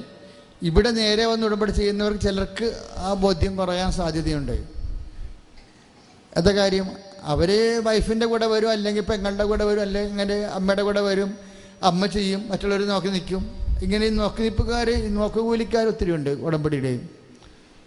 യൂണിയൻകാർ മാത്രമല്ല നോക്കുകൂലി വാങ്ങിക്കണത്. ഉടമ്പടി നോക്കുകൂലിക്കാർ കുറേ ഉണ്ട്. അവരാണ് ഈ ബുദ്ധിമുട്ടുണ്ടാക്കണത് ഇവിടെ. അതായത് എന്താ, അവർക്ക് ബോധ്യങ്ങളില്ല. ഇപ്പം വൈഫ് എന്താ പറഞ്ഞതെന്ന് വെച്ച് കഴിഞ്ഞാൽ, അവർ പറഞ്ഞതെന്ന് വെച്ച് കഴിഞ്ഞാൽ, എൻ്റെ അച്ഛൻ എനിക്ക് കർത്താവ് എനിക്കൊരു അടയാളം തന്നെന്ന് പറഞ്ഞു. എന്താ കാര്യം? എൻ്റെ മകളുടെ കല്യാണം, കുടുംബത്തിൻ്റെ കാര്യം എല്ലാം ഉടമ്പടി പോലെ ഭംഗിയായിട്ട് നടത്തി. പക്ഷേ എൻ്റെ ഭർത്താവ് പിന്നീട് മദ്യപിച്ചു. എനിക്ക് തീരാത്ത സങ്കടമായെന്ന് പറഞ്ഞു. അപ്പം ഞാൻ അന്ന് ഉറങ്ങിയിട്ടില്ല ചാ. അപ്പോൾ എന്താണ്, അവരുടെ ബോധ്യമാണത്. എൻ്റെ ഭർത്താവ് അയാൾക്ക് അതിനകത്ത് ബുദ്ധിമുട്ടുണ്ട്, എങ്കിലും ഞാൻ പിന്നെ ഉറങ്ങിയിട്ടില്ല ചാ. ആ മനുഷ്യൻ ഉടമ്പടി ചെയ്തിട്ട് പിന്നെ മദ്യപിച്ചെന്ന് കേട്ടിട്ട് എനിക്ക് പിന്നെ ഉറങ്ങാൻ പറ്റും, കയ്യും കാലം തളർന്നു പോയിച്ചാന്ന് പറഞ്ഞു. എന്നിട്ട് ഞാൻ കർത്താവിൻ്റെ കണ്ണുനീരുടെ കർത്താവേ, എൻ്റെ കെട്ടിയവനാണ് ഉടമ്പടി തെറ്റിച്ചത്, എങ്കിലും ആ മനുഷ്യന് നീ ഒരു അടയാളം കൊടുക്കണമെന്ന് പറഞ്ഞു. എന്നിട്ട് മനസ്സിൽ പറഞ്ഞു, എൻ്റെ കെട്ടിയവനാണ്, ചത്തുപോയാൽ എനിക്ക് വരാറില്ല. അതുള്ള കാര്യം പറഞ്ഞല്ലേ, കെട്ടിയനല്ലേ. അതും പറഞ്ഞ കർത്താവ് പറഞ്ഞു, കർത്താവ് അടയാളം എന്ന് പറയുമ്പോൾ നീ തെറ്റിദ്ധരിക്കരുത്, ആളെ തട്ടിക്കളയൊന്നും ചെയ്യരുത്. പക്ഷേ അച്ഛാ ഞാൻ രാവിലെയാണ് പറഞ്ഞത്, വൈകുന്നേരത്തിന് അയാളെ പട്ടി കടിച്ചെന്ന് പറഞ്ഞു. എനിക്കത് ഭയങ്കര ഇഷ്ടപ്പെട്ടെ. എന്താ കാര്യം എന്നാ, കർത്താവ് ഒരടയാളം ചോദിച്ചാൽ, പട്ടി കടിച്ച ചില്ലറ പരിപാടിയല്ലേ, 14 പട്ടിയുടെ പല്ലൊന്നേ പായത്തുള്ള 14 കൊള്ളും. അടയാളമാണത്. എന്താ, വൈഫിൻ്റെ ബോധ്യമാണ്. ബോധ്യം ഒരു വിഷയമാണ് ശരിക്കും. നിങ്ങൾക്ക് ഈ ഉടമ്പടി എത്രയോ പേരുടെ, ഇപ്പോൾ ചേച്ചി എത്രയോ പേരുടെ സാക്ഷ്യങ്ങളിവിടെ പറഞ്ഞു, അത് എന്തോ വെടിക്കെട്ട സാക്ഷ്യങ്ങളല്ലേ. കഴിഞ്ഞ ഞായറാഴ്ച ഞാനിങ്ങനെ ഓർക്കണത്, ഈ പത്രത്തിന് എന്നെ ഞെട്ടിച്ച് കളയണത് പത്രമാണ് ശരിക്കും. കഴിഞ്ഞ മരിയന്ത ബസ്സിന് ഒരു സഹോദരൻ, ഈ മരിയന്ത ബസ്സിന് തൃശ്ശൂരിൽ നിന്ന് ഒരു സഹോദരൻ വന്ന് മരിയന്ത ബസ് കൂടി. മരിയന്ത ബസ് കൂടിയപ്പോൾ ആ മകൻ്റെ സാക്ഷ്യം എന്ന് വെച്ച് കഴിഞ്ഞാൽ, ഞാൻ അച്ഛൻ സാക്ഷ്യം പറയാൻ വേണ്ടിയാണ് വന്നത് ഇവിടെ തപസ് കൂടാൻ. തപസ് കൂടിയിട്ട് സാക്ഷ്യം പറയാൻ വേണ്ടി വന്ന ആളാണ്. ഞാൻ ഈ ധ്യാനകേന്ദ്രം അറിയത്തില്ല. ഞാൻ എൻ്റെ മകനുമായിട്ട്, അത് നമ്മുടെ ഇത് യൂട്യൂബിലേക്ക് കിടക്കണമെന്നുണ്ടാകും. അതായത് അങ്ങനെ വന്നത്, അങ്ങയുടെ മകൻ പനിയാണ് മകന് പനി, 104 പനി നമുക്കും വരും 104. അതല്ല പ്രശ്നം. മരുന്ന് കഴിച്ചാൽ ഇതൊന്ന് അങ്ങോട്ടും ഇങ്ങോട്ടും മാറണ്ടേ, ഇത് മാറണില്ല. നവംബർ മാസം 12-ാം തീയതി അമൃതായിൽ കയറ്റിയതാണ്. നവംബർ 22-ന് കയറ്റിയതാണ്. ഡിസംബർ 12 ആ പനി അങ്ങോട്ടും ഇങ്ങോട്ടും ഇല്ല. അപ്പോൾ ഡോക്ടർ തന്നെ ഈ അതായത് അവരുടെ രീതി അറിയാമല്ലോ, അവർ ബോർഡ് കൂടി, കാര്യം പനി മാറുന്നില്ലല്ലോ. എല്ലാ പനിയും നമുക്ക്, തക്കാളിപ്പനി, ഡെങ്കിപ്പനി, ഗുനിയപ്പനി, കുറേ പനികളുണ്ട്. ഇങ്ങനെ എല്ലാം ടെസ്റ്റ് ചെയ്ത് നോക്കിയിട്ട് പനിക്ക് ഏതാണെന്ന് നമുക്ക് ഡയഗ്നോസ് ചെയ്യാൻ പറ്റണില്ല. അവസാനം ഈ മനുഷ്യന് ഓൺലൈനിൽ അദ്ദേഹത്തിൻ്റെ യൂറോപ്പിലെ ഡോക്ടർ ലിസ്റ്റുമായിട്ട് അമേരിക്കയിലും ബ്രിട്ടനിലുള്ള ഡോക്ടേഴ്സുമായിട്ട് ഈ കൊച്ചിന് ഇത്തരം പനി അവിടെയുണ്ട്, ഈ പനി സിംറ്റംസ് ഉണ്ടാണ്, ഞങ്ങൾ ഇത്ര മരുന്നുകൾ ഈ കൊച്ചിന് ചെയ്തിട്ടുണ്ട്, മെഡിക്കേറ്റ് ചെയ്തിട്ടുണ്ട്, പക്ഷെ റെസ്പോണ്ട് ചെയ്യണില്ല, വൈറസാണ്, ബാക്ടീരിയയാണ്, വേറെ എന്താണെന്നൊരു പിടികിട്ടില്ല, ഇതെന്താണ് ഐഡൻറ്റിഫൈ ചെയ്യാൻ പറ്റണില്ലെന്ന് പറഞ്ഞപ്പോൾ അവരും പറഞ്ഞു, ഞങ്ങൾ first time it is reporting എന്ന് പറഞ്ഞ് അവരും കൈമാറി. ഞങ്ങൾ ആദ്യമായിട്ടാണ് ഞങ്ങളും ഇങ്ങനെ കേൾക്കണമെന്ന് പറഞ്ഞ്. എന്താ പ്രശ്നം വെച്ചാൽ, ഇവർക്ക് അവസാനം ഇവിടുന്ന് പോരാൻ പറ്റാതെ ഇവർ ചെയ്യണത്, ഹസ്ബൻഡും വൈഫും കൂടി ഈ 104 പേര് പനി നിൽക്കുകയല്ലേ, ബോഡിയിൽ തൊട്ടാൽ നമ്മൾ തീപ്പെട്ടിക്കൊണ്ട് വെച്ചാൽ കത്തണ രീതിയിൽ ഇരിക്കണേ.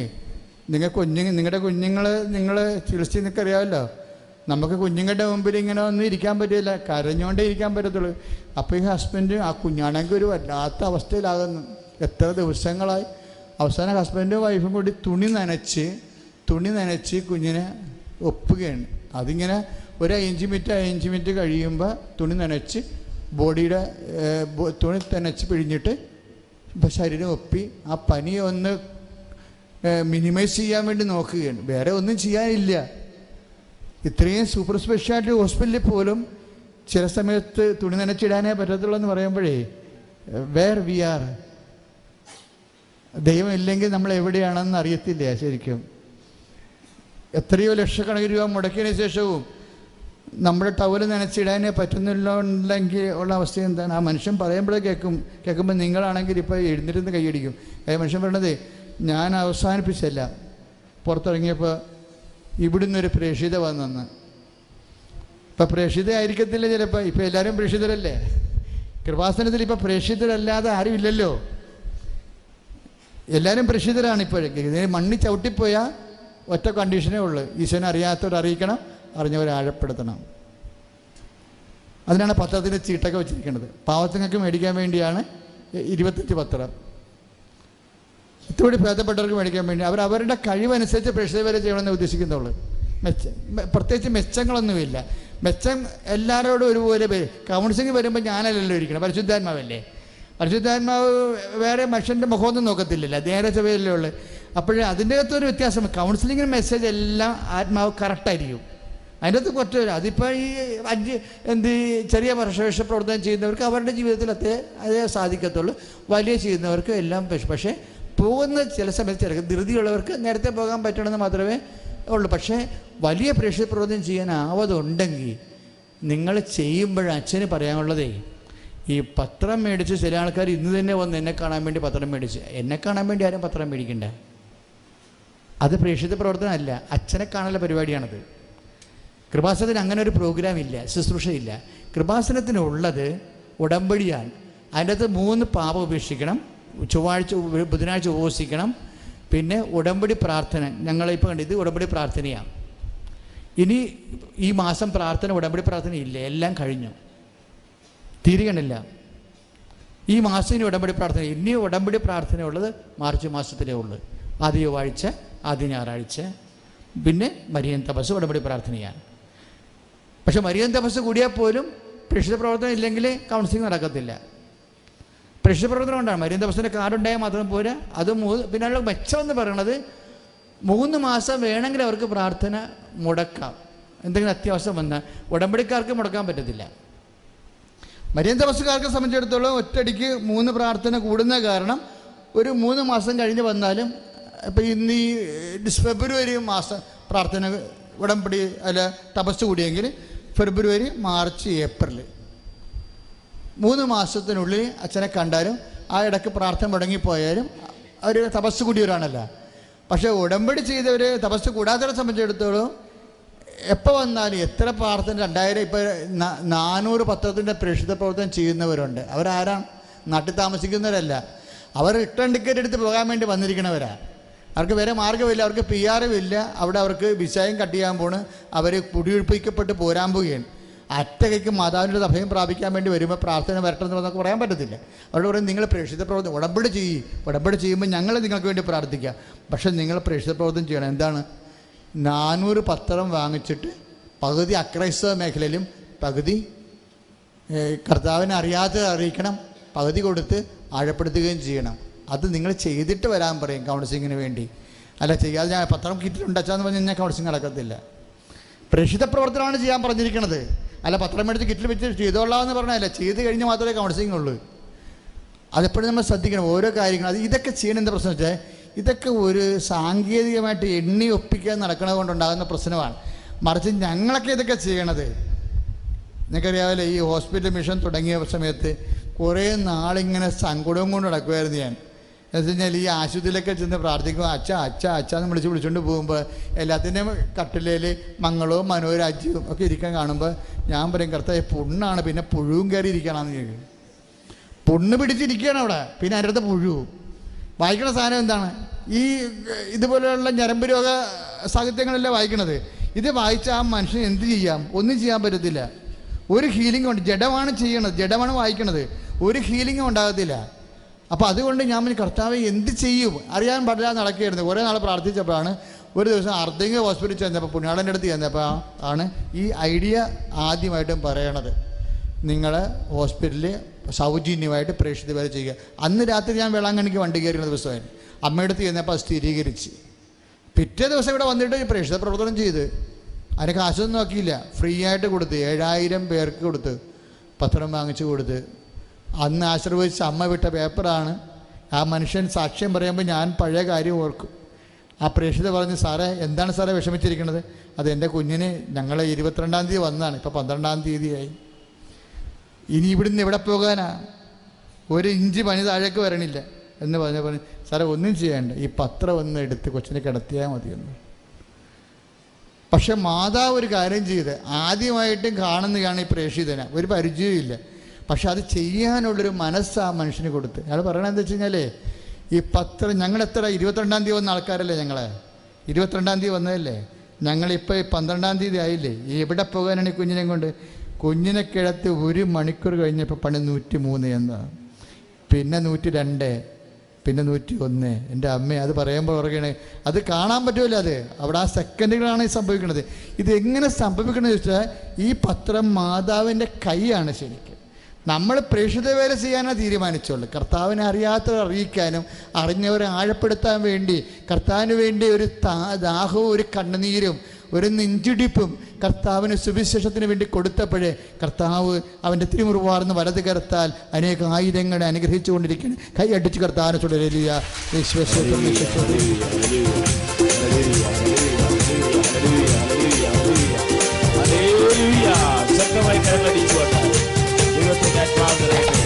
ദൈവത്തിന്റെ ശക്തി നിറയട്ടെ, അഭിഷേകം ഉണ്ടാകട്ടെ, സൗഖ്യങ്ങൾ ഉണ്ടാകട്ടെ. മഹത്വം മഹത്വം യേശുവിനെ, മഹത്വം മഹത്വം യേശുവിനെ, ഞങ്ങൾക്കല്ല കർത്താവേ, ഞങ്ങൾക്കല്ല കർത്താവേ, മഹത്വം മഹത്വം യേശുവിനെ, ഞങ്ങൾക്കല്ല കർത്താവേ, ഞങ്ങൾക്കല്ല കർത്താവേ, മഹത്വം മഹത്വം യേശുവിനെ. കളിമൺ പാത്രങ്ങൾ ഞങ്ങൾ, അയോഗ്യദാസരം ഞങ്ങൾ. ഹല്ലേലൂയ.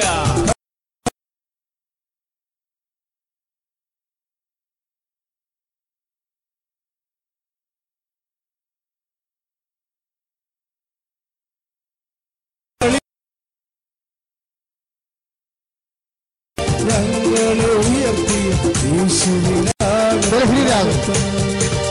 ബലഹീനരാകും ഞങ്ങളെ ഉയർത്തിയ യേശുവിനാകും മഹത്വം.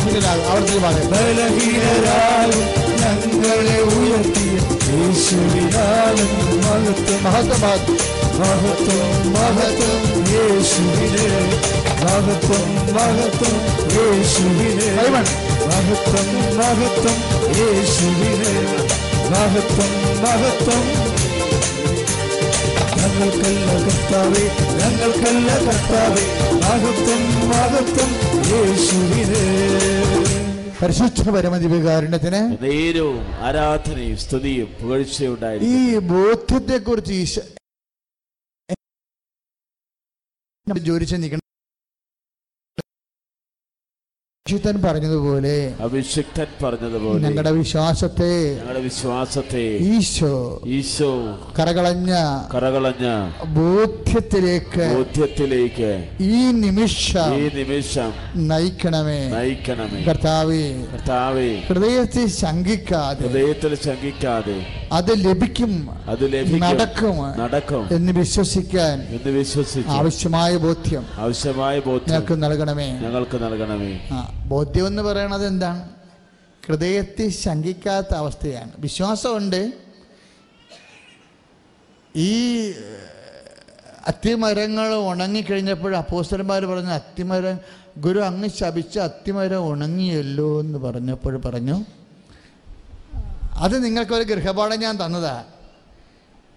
ഹൃദയത്തിൽ ശങ്കിക്കാതെ പറഞ്ഞാൽ അത് ഈ മലയോടാണെങ്കിലും ശരി, കടലിൽ ചെന്ന് വീഴാൻ പറഞ്ഞാൽ അത് വീഴുക തന്നെ ചെയ്യും. പക്ഷേ എന്ത് ചെയ്യണം? ഹൃദയത്തിൽ ബോധ്യത്തിൻ്റെ പ്രശ്നം അതാണ്. 2 തരം വിശ്വാസമുണ്ട്. വിശ്വാസത്തിൻ്റെ ഘടന അനുസരിച്ച് സാധാരണ വിശ്വാസമുണ്ട്. അതിൻ്റെ ഉള്ളിൽ നിന്ന് അത് ഡെവലപ്പ് ചെയ്താണ് ഹൃദയത്തിൽ ശങ്കിക്കാത്ത വിശ്വാസം ഉണ്ടാവുന്നത്. പക്ഷേ ഇത് നമ്മൾ ശ്രദ്ധിക്കത്തില്ല. എല്ലാവർക്കും വിശ്വാസമുണ്ട്, പക്ഷേ പലയിടത്തും വിശ്വാസമെന്ന് പറഞ്ഞിരിക്കുന്ന സാധനം പഴയ 500 നോട്ടായിരിക്കും. സാധനം എടുക്കത്തില്ലല്ലോ. ഇപ്പം വിശ്വാസം എല്ലാവർക്കും നോട്ടാണ്.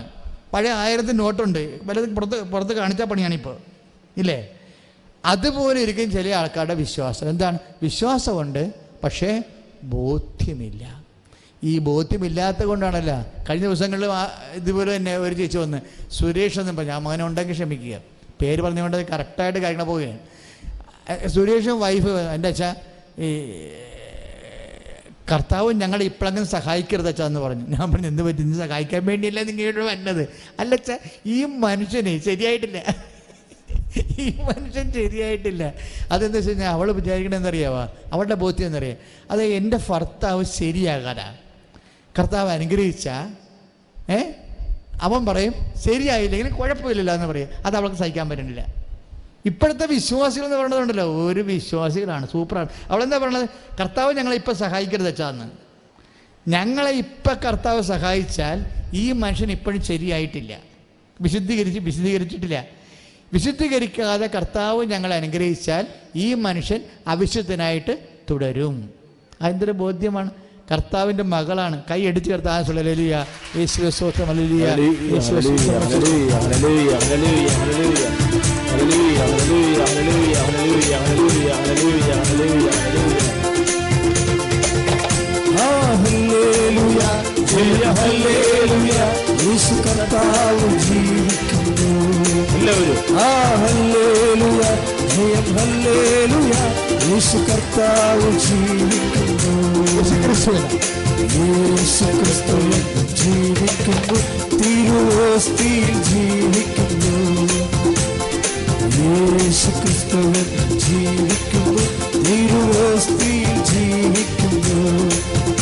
പരിശുദ്ധപരമദിവ്യകാരുണ്യത്തിന് ആരാധനയും സ്തുതിയും ഉണ്ടായിരിക്കട്ടെ. ആരാധനയിൽ മുഴുകിയിരിക്കണേ. കാര്യം പ്രാർത്ഥനയും പാട്ടും വചനവുമായി ഒരുമിച്ച് നമ്മൾ പോകുന്നതാണ്. വെള്ളവും നമ്മുടെ ഹൃദയത്തിന് ആവശ്യമായ വെള്ളവും വളവും ഒക്കെ ഇട്ടങ്ങനെ പോവുകയാണ് ശരിക്കും നല്ല ആരാധന. അപ്പം നിങ്ങൾ ഒന്നും കേൾവിക്കാരോ കാഴ്ചക്കാരോ ആവരുത്, കൂടെ പാടുകയും. നിങ്ങൾക്കറിയാവില്ല, ഈശോ ഇപ്പം ആ കുഞ്ഞ് പറഞ്ഞ പോലെ, അതായത് വിശുദ്ധീകരിക്കാൻ. അപ്പം എൻ്റെ മനസ്സിൽ അവൾ പറഞ്ഞപ്പോൾ ഓർത്തതേ, ഞാൻ പറഞ്ഞു ദൈവം. അപ്പം ഞാൻ അവളോട് പറഞ്ഞില്ല, എന്നാലും എൻ്റെ മനസ്സിൽ തോന്നി, മകളെ നീ പറഞ്ഞ് നടക്കത്തില്ല, കർത്താവിൻ്റെ രീതി വേറെയാണെന്ന് ഞാൻ പറഞ്ഞു.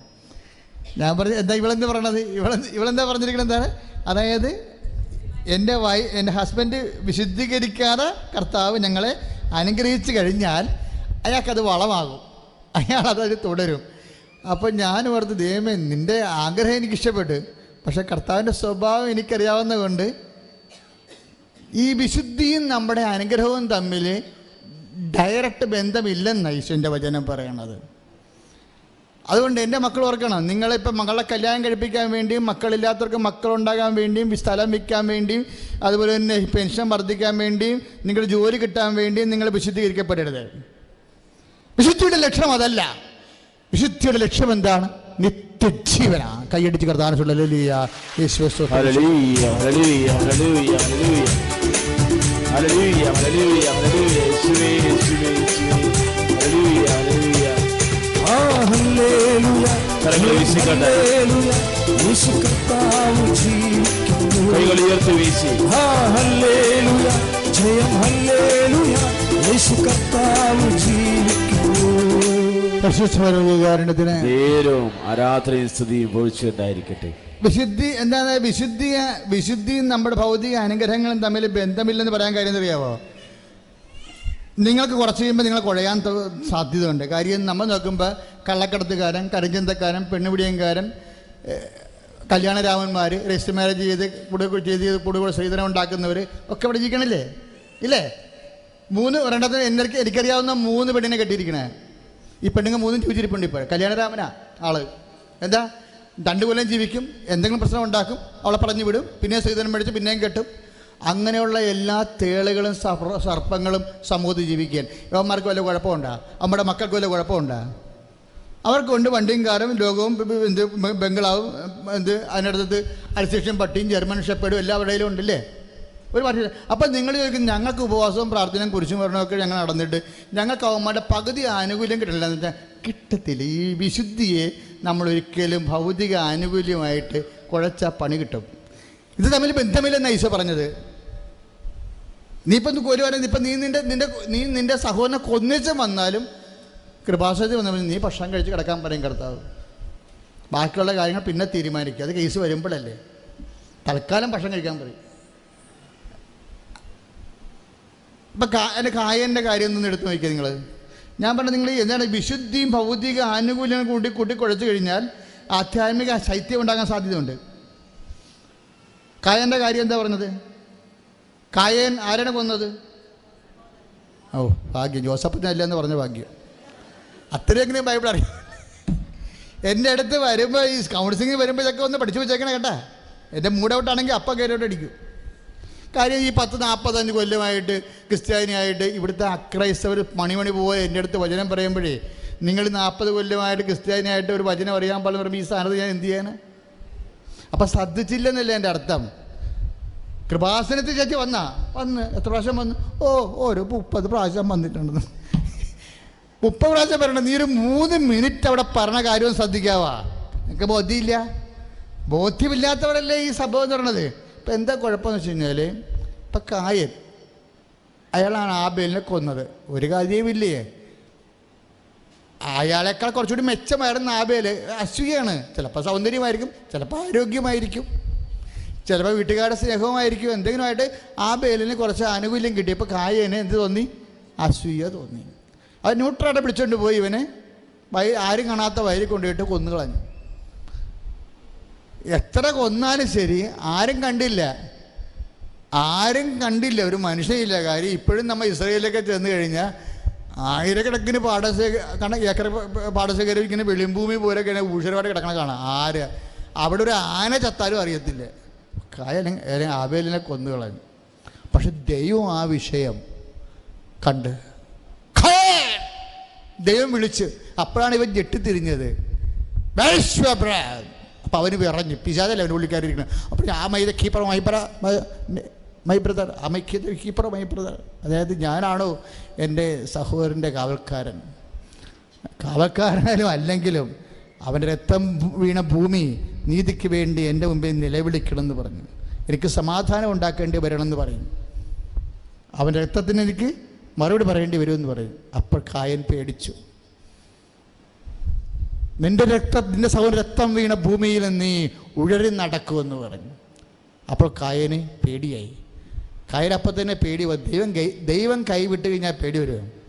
എന്നിട്ട് എന്താ പറഞ്ഞത്? എന്നെ അപ്പം അവൻ തളർന്ന്, ഇതിന് ഗതിയില്ല എന്ന് പറഞ്ഞപ്പോൾ കായം പറഞ്ഞു, എനിക്ക് പേടിയാണ്. പണ്ടത്തെ പൂച്ചകൾ പോലും ഇപ്പം പുലിയായിട്ട് മാറുകയെ, എല്ലാം എന്നെ ആക്രമിക്കുമെന്ന് പറഞ്ഞു. അപ്പോൾ കായം കരഞ്ഞ്. അപ്പോൾ കൊലപാതകിയാണ് കരഞ്ഞിരിക്കണത് അല്ലേ? ആദ്യത്തെ കരച്ചിലാണ് കൊലപാതകം, ഭാവിയുടെ ആദ്യത്തെ കണ്ണീരാണ്. അപ്പോഴുടനെ ദൈവത്തിൻ്റെ മനസ്സിൽ എന്താ പറഞ്ഞത്? നിന്നെ ആരും തൊടത്തില്ല എന്നും പറഞ്ഞു ഒരടയാളം നെറ്റിക്കിട്ട് കൊടുത്ത്. ആ മരണം വരെ ആ സുരക്ഷ, അതായത് 4:15 നടപടി പുസ്തകത്തിൻ്റെ, നമ്മുടെ ഉൽപ്പത്തി പുസ്തകത്തിൻ്റെ 4:15 കായൻ്റെ നെറ്റിക്ക് ദൈവം അടയാളം വിട്ടിട്ട്. അപ്പോൾ ഞാൻ ഈ പറഞ്ഞുകൊണ്ടിരിക്കുന്നത്, ഒരു കൊലപാതകയാണെങ്കിൽ പോലും അവന് ഭൗതികമായ അനുഗ്രഹം കിട്ടുന്നുണ്ട് ഇല്ലേ? അപ്പോൾ ഈ ഭൗതികമായ ആനുകൂല്യം, ഈ മക്കളെ കെട്ടിച്ച കാര്യവും മക്കൾക്ക് പെൻഷൻ കിട്ടിയ കാര്യം, അവർ ജർമ്മനി പോയ കാര്യം, അമേരിക്കയിൽ പോയ കാര്യവും നിൻ്റെ വിശുദ്ധിയും തമ്മിൽ ഒരു ബന്ധമില്ല. നീ ഏത് പോക്രിയാണെങ്കിലും കർത്താവ് നിൻ്റെ മക്കളെ രക്ഷപ്പെടുത്തിയിരിക്കും. എന്താ പറയാൻ കാരണം എന്നറിയാമോ? ഈ സത്യം നീ അറിഞ്ഞില്ല എന്നുണ്ടെങ്കിൽ നീ എപ്പോഴും ഇങ്ങനെ കോമ്പറ്റീഷൻ ചെയ്യുക. അയ്യോ ഞാൻ വിശുദ്ധി പാലിക്കണമല്ല. പല അണ്ണന്മാരുടെയും വിശുദ്ധി പോയത് ഇതുപോലെ അവിശുദ്ധർക്ക് കിട്ടിയ അനുഗ്രഹം കണ്ടുകൊണ്ടാണ്.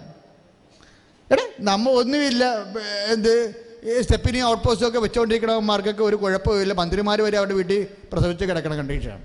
ഇങ്ങനെയാണെങ്കിൽ പിന്നെ ഞങ്ങളൊക്കെ എന്തിനാണ് വിശുദ്ധി പാലിക്കണമെന്ന് പറഞ്ഞുകൊണ്ട് വിശുദ്ധി അവസാനിപ്പിച്ചിട്ട് അവർ വെള്ളമടിക്കാൻ പോകും. അപ്പോൾ അത് ഈ ഒരു ആധ്യാത്മിക ശൈത്യമുണ്ട്. അത് നമ്മൾ മനസ്സിലാക്കണം. കാര്യം വിശുദ്ധിയും ഇതും തമ്മിൽ ബന്ധം. ഞാൻ ഒരു കാര്യം ചോദിക്കട്ടെ, ഞാൻ ഈശോയുടെ അടുത്ത് ആ മനുഷ്യൻ പറഞ്ഞില്ലേ, പിശാച് പറഞ്ഞില്ലേ, പിശാച് എന്നാ പറഞ്ഞത്? ഈ കല്ലുകൾ അപ്പമാക്കാൻ പറയുമെന്ന് പറഞ്ഞില്ലേ? ഇപ്പം ഞാൻ കഴിഞ്ഞ ദിവസം ഈ ഭാഗം വായിച്ചപ്പോൾ ഞാൻ പറഞ്ഞിടാ പൊട്ട പിശാചേ, നീ ഇപ്പം കൽപ്പിച്ച് ഈശോനോടൊക്കെ എന്താണ് കല്ലുകളെ അപ്പമാക്കാൻ കൽപ്പിക്കുമെന്നല്ല പറഞ്ഞത്. അവനും കൽപ്പിക്കുകയാണ് ചെയ്തത്. ഇപ്പം ദൈവത്തിൻ്റെ അടുത്ത് കൽപ്പിക്കുന്ന ദൈവത്തിൻ്റെ സിസ്റ്റത്തിൽ അത് റിജക്റ്റ് ചെയ്യും, കൽപ്പനയൊക്കെ റിജക്റ്റ് ചെയ്യും. പ്രെയർ ചെയ്താലേ പറ്റത്തുള്ളൂ, പ്രാർത്ഥനയെ പറ്റത്തുള്ളൂ. അപ്പോൾ ഈ പിശാചെന്ന് പ്രാർത്ഥിച്ചിരുന്നെങ്കിൽ മിക്കവാറും ആ കല്ലപ്പമായി പോയേനോ. കർത്താവ് ഈ കല്ലൊന്ന് അപ്പമാക്കി തരുക എന്ന് ചോദിച്ചിരുന്നെങ്കിൽ ഒരു കുഴപ്പമില്ലായിരുന്നു. ഇപ്പം 4:3 മത്തായിയുടെ സുവിശേഷം. ആ പിശാച് പ്രാർത്ഥിച്ചാൽ മതിയായിരുന്നു. പിശാചാണെങ്കിലും പ്രാർത്ഥിക്കുകയാണെങ്കിൽ ദൈവം കേൾക്കും. അവിടെ വിശുദ്ധിയുടെ ആവശ്യമുണ്ടോ? ഇല്ല. അവിടെ പിശാചാണ്. ഇപ്പം നമ്മൾ ഉദാഹരണത്തിന് കുറച്ച് കർത്താവ് ഗരസേനരുടെ നാട്ടിലെത്തിയപ്പോഴുണ്ട്, അവിടെ തുടിയില്ലാണ്ടൊരു ഇതിനിരിക്കണം. അവരിങ്ങനെ അമർച്ചീറ്റ് കൂവി ഇങ്ങനെ ഇരിക്കുക. അവനൊരു കൊടുങ്കാറ്റ് പോലെ പാഞ്ഞ് ഈശോൻ്റെ അടുത്ത് വന്നിട്ട് അങ്ങ് തളർന്നിരുന്ന് മുക്കിൽ നിന്നും വായിൽ നിന്നൊക്കെ പല്ലിന്ന് ചോരയും പതിയൊക്കെ വന്നിട്ട് അവനൊരു വാക്ക് പറഞ്ഞു. എന്താണ്? കർത്താവേ, അവൻ പറഞ്ഞ കാര്യങ്ങളും നമ്മ പറഞ്ഞാൽ രക്ഷപ്പെട്ടു വരുന്നുണ്ടേ. അവനെന്താ പിശാച് എന്താ പറഞ്ഞത്? കർത്താവേ, മഹോന്നതനായ ദൈവത്തിൻ്റെ പുത്ര എന്ന് പറഞ്ഞു. 5:9 നീ ആരാണെന്ന് എനിക്കറിയാം, ദൈവത്തിൻ്റെ പരിശുദ്ധൻ.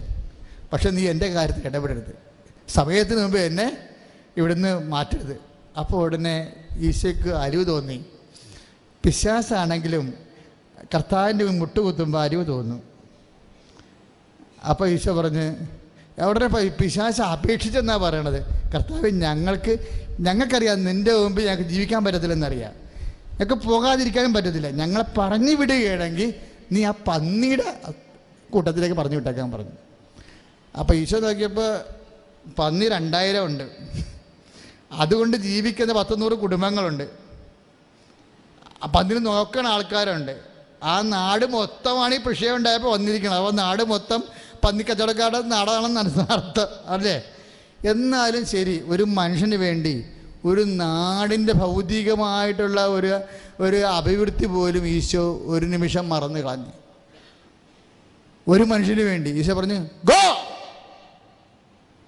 പോകാൻ പറഞ്ഞു പിശാചിനോട്. ഉടനെ പിശാച് എല്ലാം കൂടി ഉരുണ്ടുകൂടി ഈ പന്നിക്കൂട്ടത്തിനകത്ത് കയറി. പന്നിയെല്ലാം കൂടി വിരുണ്ട് ഓടി കിഴക്കാൻ തൂക്കായ മലയോരങ്ങളിൽ നിന്ന് കടലിൽ മുങ്ങിച്ചത്ത്. 5:12 മർക്കോസിൻ്റെ സുവിശേഷത്തിൽ ഇത്. എന്താ കാര്യം? പിശാച് പ്രാർത്ഥിച്ചെന്ന് അല്ലേ? എന്തിനാണ് ഇങ്ങനെയൊക്കെ പറയണത്? ഇപ്പം പിശാച് ഇനി ഈശോയും പറഞ്ഞിട്ടുണ്ട്, ഞാൻ ദുഷ്ടൻ്റെ മേലും മഴ പെയ്യിപ്പിക്കും, ശിഷ്ടൻ്റെ മേലും മഴ പെയ്യിപ്പിക്കും. അത് ഈശോ പറഞ്ഞതല്ലേ? 5-ാം അധ്യായത്തിൻ്റെ 5:23 തോന്നണം, 45 ഞാൻ ദുഷ്ടൻ്റെ മേൽ മഴ പെയ്യിപ്പിക്കും, ശിഷ്ടൻ്റെ മേൽ എൻ്റെ വെയിലുദിപ്പിക്കുമെന്ന്. അപ്പോൾ ഈശോ നേരിട്ട് പറഞ്ഞു. എന്താ പറഞ്ഞ്? നീ ദുഷ്ടനായാലും ഞാൻ നിനക്ക് മഴയും വെയിലും ജീവിക്കാനുള്ള ഭൗതികമായ നീ ദുഷ്ടനായാലും നിൻ്റെ ഭൗതിക സാഹചര്യങ്ങൾ ഞാൻ നിനക്ക് തരുമെന്ന്. മനസ്സിലായില്ലേ? അപ്പോൾ എന്തിൻ്റെ അർത്ഥമൊക്കെ? ഈ ഭൗതിക സാഹചര്യങ്ങളുടെ വളർച്ചയും ഉയർച്ചയും, നിങ്ങളുടെ കുഞ്ഞുങ്ങളുടെ പഠിത്തമായാലും ശരി, കല്യാണമായാലും ശരി, വീടായാലും ശരി, സ്ഥലം വാങ്ങിക്കുന്നതായാലും ശരി, ഇതൊന്നും നിങ്ങളുടെ വിശുദ്ധിയുമായിട്ടൊരു ബന്ധവും ഇല്ലെന്നർത്ഥം. നമ്മൾ പിന്നെ വിശുദ്ധി പാലിക്കണത് എന്തിനാണ്? അതാണ് പ്രശ്നം. ക്രിസ്ത്യാനി അറിഞ്ഞിരിക്കണം ഇത്. നീ വിശുദ്ധി ഇപ്പം ചില ആൾക്കാരും മകളെ കെട്ടിക്കാൻ വേണ്ടി തപസ് കൂടുന്നുണ്ടല്ലോ. ഇപ്പം തപസ്സിന് വരെ അങ്ങനെ ഒരു ബാധ്യതയായി മാറിയിരിക്കുന്നു. തപസ്സൊക്കെ പണ്ട് കൂടുന്നത് ആത്മവിശുദ്ധീകരണത്തിലാണ്.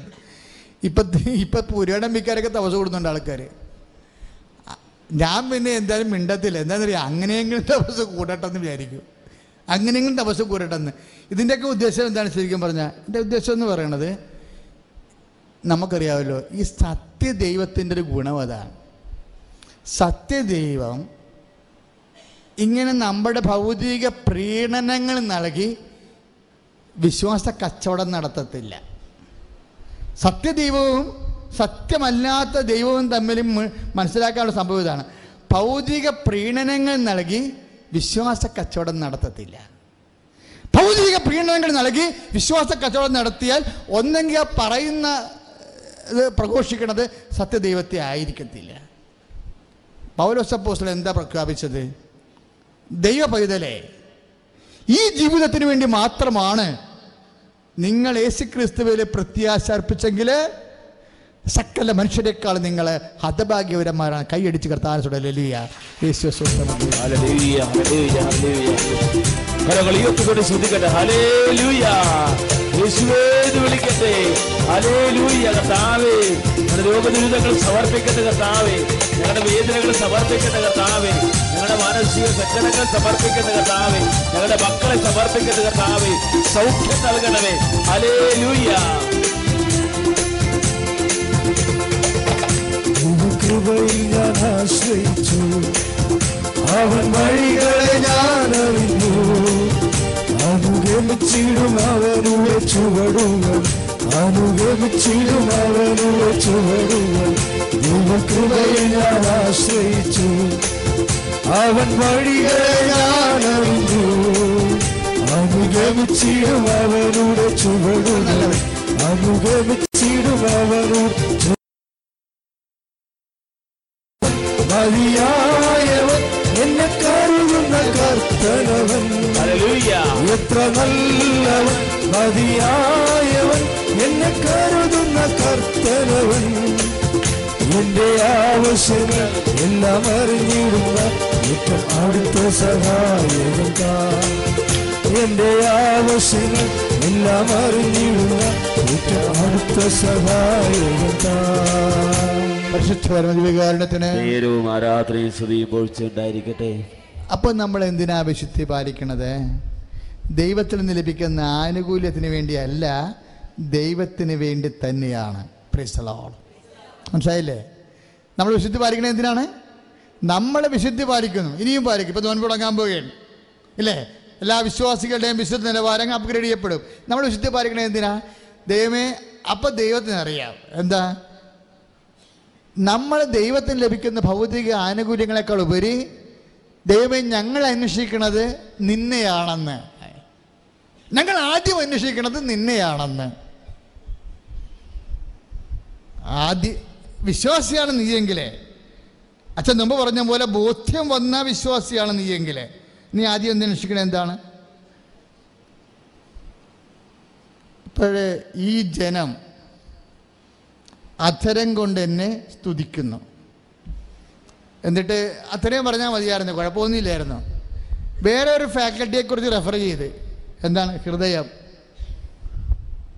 ഈ ജനം അധരം കൊണ്ട് എന്നെ സ്തുതിക്കുന്നു. ആ സെൻറ്റൻസ് കംപ്ലീറ്റ് ആണ്, അവിടെ ഒന്നും ചേർക്കേണ്ട ആവശ്യമില്ല. എന്നിട്ട് അതിൻ്റെ അടിയിൽ കിടക്കുന്ന അപകട ഈശോ പുറത്തു കൊണ്ടുവന്നു. എന്താണ്?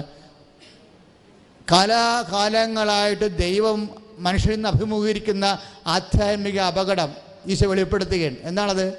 ഈ ജനം അധരം കൊണ്ട് എന്നെ സ്തുതിക്കുന്നു, അവിടെ ഹൃദയം എന്നിൽ നിന്ന് അകലെയാണ്. Praise the Lord. ഹല്ലേലൂയ. യേശുവേ സ്തോത്രം. അപ്പോഴേ അധരം കൊണ്ട് സ്തുതിക്കുമ്പോഴേ ഹൃദയം അകലെയാകണം. എന്തുകൊണ്ടാണ്? ബോധ്യമില്ലാത്ത കൊണ്ടാണ്. വിശ്വാസം മാത്രമുള്ള ആൾക്കാർ പ്രാർത്ഥനയായിട്ട് പോകും. ബോധ്യമുള്ളവർ വിശുദ്ധിയിലേക്ക് വരും. എന്തിനെക്കുറിച്ചുള്ള ബോധ്യമാണ്? ഈ ജീവിതത്തിനെ കുറിച്ച് മാത്രമുള്ള ബോധ്യമല്ല, പിന്നെ എന്താണ്? നിത്യജീവിതത്തെക്കുറിച്ചുള്ള ബോധ്യം. ബോധ്യമെന്ന് പറഞ്ഞാൽ conviction about the eternal life, വരാൻ പോകുന്ന കാലത്തെക്കുറിച്ചും കർത്താവ് നേടിയെടുത്ത ദൈവത്തിന്റെ രാജ്യത്തെക്കുറിച്ചുമാണ്. കൈ അടിച്ച് കർത്താവ് ചൊല്ലല്ലേ.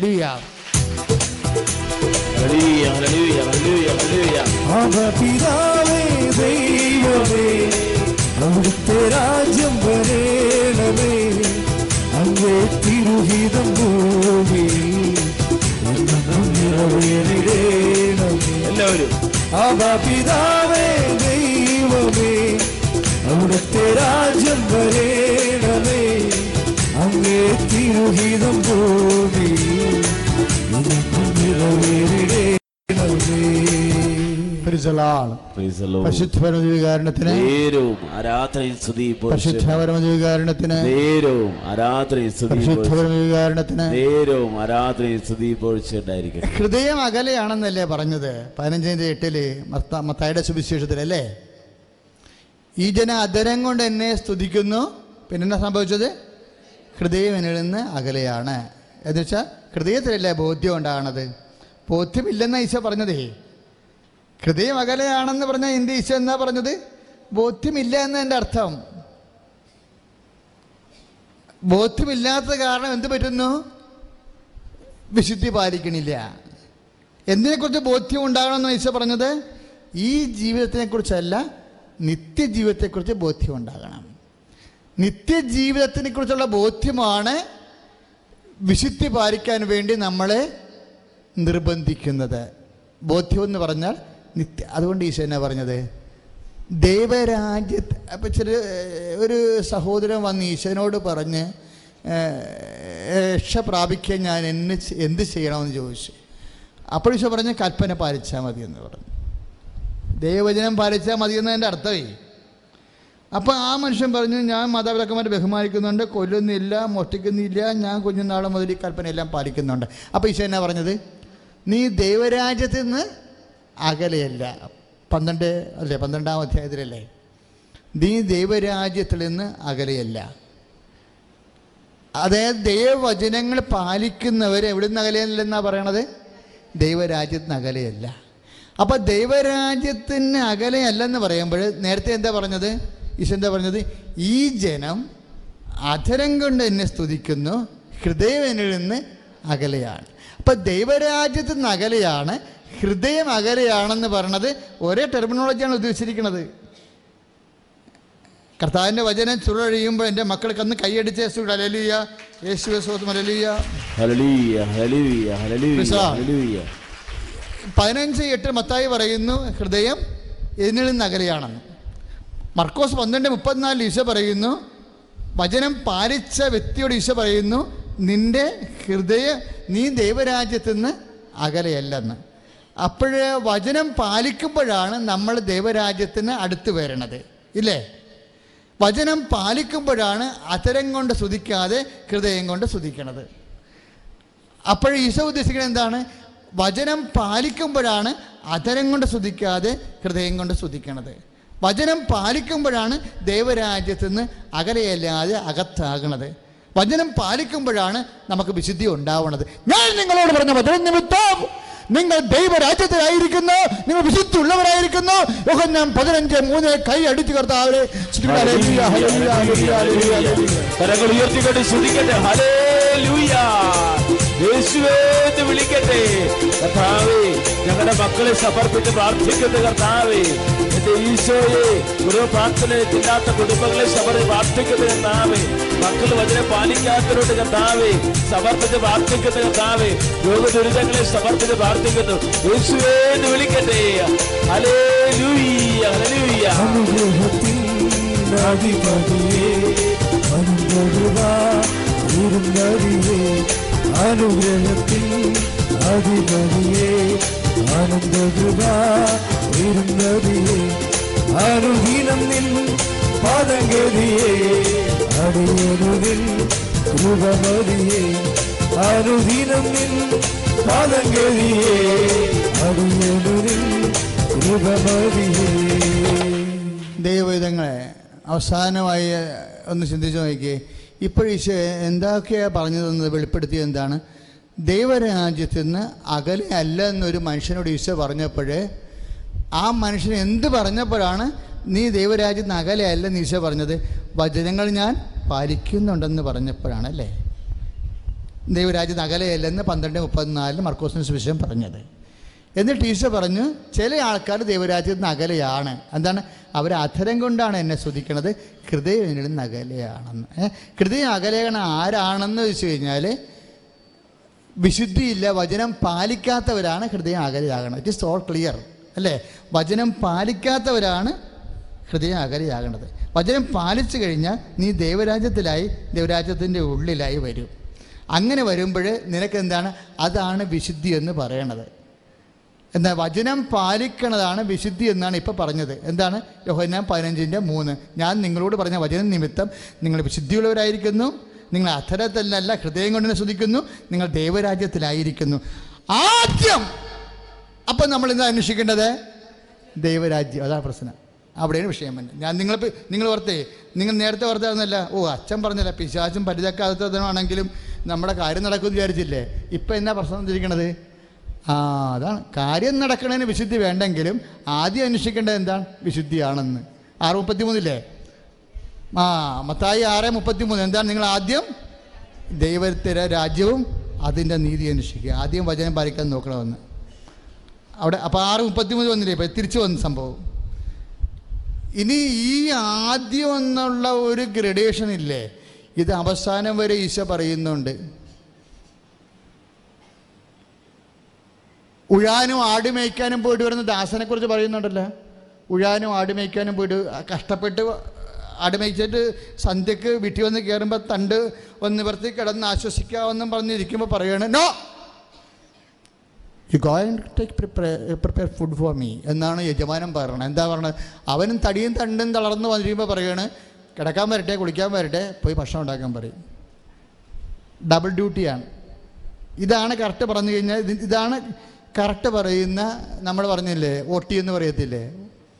ഇപ്പം നമ്മൾ ഗൾഫ് രാജ്യങ്ങളിൽ എല്ലാവരും എന്നെ വിളിച്ച് പ്രാർത്ഥിക്കുമ്പോൾ അതിനെന്ന് വെച്ചാൽ OT കിട്ടാൻ പ്രാർത്ഥിക്കണമെന്ന് പറയും. അത് കഴിഞ്ഞാൽ അവർക്ക് കിട്ടുന്ന ശമ്പളം കൊണ്ട് അവിടുത്തെ ഭക്ഷണ ചിലവും യാത്രാപ്പടിയും ഒക്കെ ആകുന്നുള്ളൂ. വോട്ട് കിട്ടിയാൽ മാത്രമേ ഭാര്യയ്ക്കും കുഞ്ഞുങ്ങൾക്കും അയച്ചു കൊടുക്കാൻ പറ്റത്തുള്ളൂ. അപ്പം നമ്മളിരുന്ന കുർബാന കർത്താവെ അവർക്ക് വോട്ട് കൊടുക്കണമെന്ന് പ്രാർത്ഥിക്കും.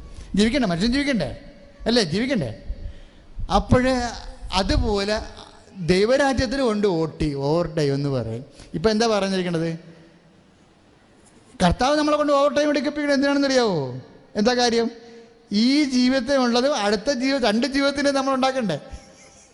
കർത്താവ് നമ്മൾ ഓട്ടിയടിപ്പിക്കേണ്ട കാര്യം അതാണ്. ഈ ജീവിതത്തിന് വേണ്ടി മാത്രമല്ലല്ലോ, നിത്യജീവിതത്തിന് വേണ്ടി നമ്മളിവിടെ തന്നെ നിത്യജീവിതത്തിന് വേണ്ടി വേറെ അധ്വാനം ഇല്ലല്ലോ. നിത്യജീവിതത്തിന് വേണ്ടി വേറെ അധ്വാനം ഉണ്ടോ? ആർക്കും വേല ചെയ്യാൻ പാടില്ലാത്ത രാത്രികാലം അടുത്ത് വരികയാണല്ലോ. 9:4 പറയണത് യോഹന്നാൻ എന്താ പറയണത്? ആർക്കും വേല ചെയ്യാൻ പാടില്ലാത്ത അപ്പോൾ അധ്വാനിക്കാൻ പറ്റത്തില്ലെന്ന് അർത്ഥം. നിത്യജീവന് വേണ്ടി അധ്വാനിക്കാൻ വേറെ ഭൂമിയും ഇല്ല, വേറെ ജീവിതവും ഇല്ല. ഈ ജീവിതം മാത്രമേ ഉള്ളൂ. ഈ ജീവിതം തന്നെ ഉള്ളത് കൊണ്ട് ദൈവരാജ്യത്തിന് വേണ്ടി അധ്വാനിക്കാൻ വേണ്ടി വേറെ ഓപ്ഷനും വേറെ പ്ലേസും ഒന്നും ഇല്ലാത്തത് കൊണ്ട് we must take overtime. നമ്മൾ ഓവർ ടൈം ചെയ്യേണ്ടി വരും. ഇപ്പം ചില പറയാം, എൻ്റെ അച്ഛാ ഭർത്താവ് എൻ്റെ മകന് ഓട്ടിസം, ഭർത്താവ് വെള്ളമടിക്കാരൻ. അപ്പം എൻ്റെ മനസ്സിൽ പറയും, ഇവളുടെ വിശ്വാസം സത്യപ്പെട്ട് കഴിഞ്ഞാൽ ഇവിടെ ഒരു 10 മദർ തെരേസയുടെ സംഭവമാണ് നിൽക്കുന്നത്. ഈ കൃപാസനം എന്തിനു വേണ്ടിയാ? ഇന്ന് രാവിലെ ഞാൻ എടുത്ത് വായിച്ചു നോക്കി, കൃപാസനത്തിലോട്ട് പോകണേ എന്തിനു വേണ്ടിയാണെന്ന് ബൈബിൾ എഴുതിയിട്ടുണ്ട്. ദൈവിക വെളിപാട് അറിയാനാണെന്ന്. കൃപാസനം എന്ന് പറഞ്ഞത് ഇപ്പോഴും തുടങ്ങിയതല്ല, എത്രയോ വർഷങ്ങളായി ദൈവവും മനുഷ്യനും കണ്ടുമുട്ടിയ കാലം പോലെ കർത്താവ് സ്ഥാപിച്ചതാണ് ഈ കൃപാസനം. അതിലേക്ക് ദൈവജനം ജോഷുവയുടെ കാലത്ത് പോയിക്കൊണ്ടിരുന്നത് ഒന്ന് പാപമോചനത്തിനും രണ്ടാമത്തത് ദൈവത്തിൻ്റെ വെളിപാടറിയാനാണെന്ന്. ജോഷുവ 6 സംഖ്യാപുസ്തകത്തിന് 6 ഇത്. എനിക്ക് ഭയങ്കര സന്തോഷമായി. കർത്താവേ, ഞാൻ പോലും അറിയാതെ ഇട്ട പേരാണ്. 89 ഒരു വെളുപ്പാങ്കാലത്ത് ഇട്ട പേരാണിത്. അപ്പോൾ ഇട്ടത് ഞാനതിപ്പോൾ മനസ്സിലായി. കൃപാസനോട് വരണത് എന്തിനാണ് ആൾക്കാർ? ദൈവിക വെളിപാടറിയാനും വിശുദ്ധി ജീവിക്കാനും വേണ്ടിയാണ്. ശ്രുതിയുടെ ഹലിയാസിയാറമി കരങ്ങൾ ഉയർത്തിക്കൊണ്ട് ശ്രദ്ധിക്കട്ടെ. ഹല്ലേലൂയ.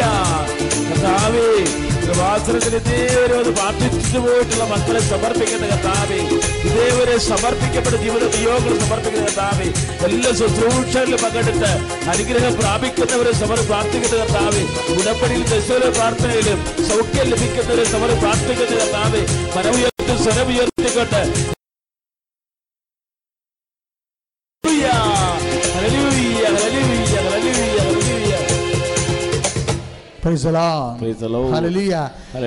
ഉഴാനും ആട് മേയ്ക്കാനും പോയിട്ട് ആ ദാസം വരുമ്പോൾ യജമാൻ എന്നാ പറയണത്? പോയി എനിക്ക് വേണ്ടി നീ ഭക്ഷണം ഒരുക്കുക, അതിനുശേഷം പോയി നീ കുളിക്കണം, അതിനുശേഷം നീ ഒന്ന് ഉടുത്തൊരുങ്ങണം. യഹൂദൻ്റെ ഭക്ഷണ രീതിയാണേ. അതിനുശേഷം അതിനുശേഷം ഉടുത്തൊരുങ്ങി വന്നിട്ട് എനിക്ക് വിളമ്പി തരിക എന്ന് പറയും. അപ്പോൾ രാവിലെ 6 മണിക്ക് പോയിട്ട് വൈകുന്നേരം 6 മണിക്ക് വന്ന ആൾ 9 മണിയായപ്പോൾ ആഹാരം ചെയ്ത് തീർത്തിട്ട് ഈ മനുഷ്യൻ അവിടെ ഇരുന്നുകൊണ്ട് 10 മണി വരെ ഇരുന്ന് കഴിക്കും. എന്നിട്ട് മാത്രം നിനക്ക് പോയി ആഹാരം കഴിക്കാം. ആദ്യം എനിക്ക് ഭക്ഷണം തയ്യാറാക്കുക. പറഞ്ഞ സംഭവം വേറെയാണ്. ഇത് വിഷയം വേറെയാ. യജമാൻ ആരാണ് അവിടെ? ദൈവമാണ്. ദാസൻ ആരാ? ഞാനും നീവ അവിടെ. എനിക്ക് ഈശോ ഇത് പറഞ്ഞ് കഴിഞ്ഞ ആഴ്ച വരെ ഇതിനോട് പറഞ്ഞിട്ടില്ല. കഴിഞ്ഞ ആഴ്ചത്തെ ദമ്പതിക്കൂട്ട് നമ്മുടെ അക്രൈസ്തക്കൂട്ടായി കഴിഞ്ഞപ്പോഴാണ് പറഞ്ഞത്, മകൻ ഇങ്ങനൊരു പ്രശ്നമുണ്ടെന്ന് പറഞ്ഞു. അതായത് അവിടുത്തെ യജമാൻ ഈശോയും നിത്യജീവന് വേണ്ടി നമ്മൾ ഓവർ ടൈം ചെയ്യിച്ചുകൊണ്ടിരിക്കുക. നിങ്ങൾ പറയണില്ലേ, നിങ്ങളുടെ പ്രാർത്ഥന മാത്രം കേൾക്കണില്ല, എല്ലാവരുടെയും പ്രാർത്ഥന കേൾക്കാനുണ്ട്. ഈ പ്രാർത്ഥിച്ചിട്ട് എന്ത് പ്രയോജനം? കർത്താവിനെ ദൈവമായിട്ട് കിട്ടിയിട്ട് എന്ത് പ്രയോജനം? എൻ്റെ മക്കളെ ഒരു പ്രയോജനമില്ലെന്ന് തോന്നണമെങ്കിൽ ഞാൻ പറയേ, പോയി വല്ല SNDPയിലും ചേരുക, അല്ലെങ്കിൽ ജമാഅത്തെ ഇസ്ലാമി, വേറെ വല്ല എത്ര മതമുണ്ട് ഇവിടെ? എന്തിനു കെട്ടിപ്പിടിച്ച് ഇവിടെ കിടക്കണം? എന്താ കാര്യം വെച്ച് കഴിഞ്ഞാൽ ഇത് വിഷയം വേറെയാണ്. ഈ ജീവിതത്തിന് വേണ്ടി മാത്രമാണ് നിങ്ങൾ യേശുക്രിസ്തുവിൽ പ്രത്യാശ അർപ്പിച്ചെങ്കിൽ മറ്റ് മതസ്ഥരെക്കാളും മറ്റ് വിശ്വാസമുള്ളവരെക്കാളും ഹതഭാഗ്യരാണ് നമ്മളന്ന്. എന്തിനാണ് ഈ വാർത്തമാനം ദൈവത്തിൻ്റെ വായിന്ന് കേൾക്കണത്? ഹതഭാഗ്യരാണെന്ന് നമ്മളങ്ങനെ കേൾപ്പിക്കുന്നത് എന്തുകൊണ്ടാണ്? നമ്മൾ ഈ ജീവിതത്തിന് വേണ്ടി മാത്രം ദൈവത്തിനെ അള്ളിപ്പിടിച്ചിട്ടാ. ഈശോ അത് ഉദ്ദേശിക്കുന്നില്ല. നിങ്ങളെന്താ പറഞ്ഞത്? ഈശോ പറഞ്ഞത് you must take overtime. നിങ്ങൾ 2 ഡബിൾ ചെയ്യേണ്ടി വരും. ചില ഭർത്താവ് മദ്യപാനിയായിരിക്കും, മകൻ ഓട്ടിസമായിരിക്കും. അല്ലെങ്കിൽ അമ്മായിയമ്മ ജിന്നായിരിക്കും, അല്ലെങ്കിൽ ഭർത്താവിൻ്റെ രീതിയിലുള്ള വേറെ ഇങ്ങനെ തോണ്ടണ പാർട്ടി ഉണ്ടല്ലോ. എത്ര നല്ല പെണ്ണാണെങ്കിൽ ചില ആൾക്കാർക്ക് കൈ നീട്ടിക്കൊണ്ടിരിക്കണം. അതാണ് പറഞ്ഞത് അച്ഛ ഒന്ന് ശരിയാകാനുണ്ടെന്നൊക്കെ പറയണല്ലേ. അപ്പോഴേ നിങ്ങളതിൻ്റെ പുറത്ത് വഴക്കിടാനാ, തലകുത്തി ഒടിക്കാനാ, കിടപ്പറ കിടന്ന് അങ്ങോട്ട് കിടന്ന് ചവിട്ടാനാ ഒന്നൊക്കെ ഉണ്ട കാര്യമൊന്നുമില്ല. നീ വിശ്വാസിയാണെങ്കിലുണ്ടല്ലോ ഇത് ഓവർ ടൈമാണ് നമുക്ക് തന്നിരിക്കുന്നത്.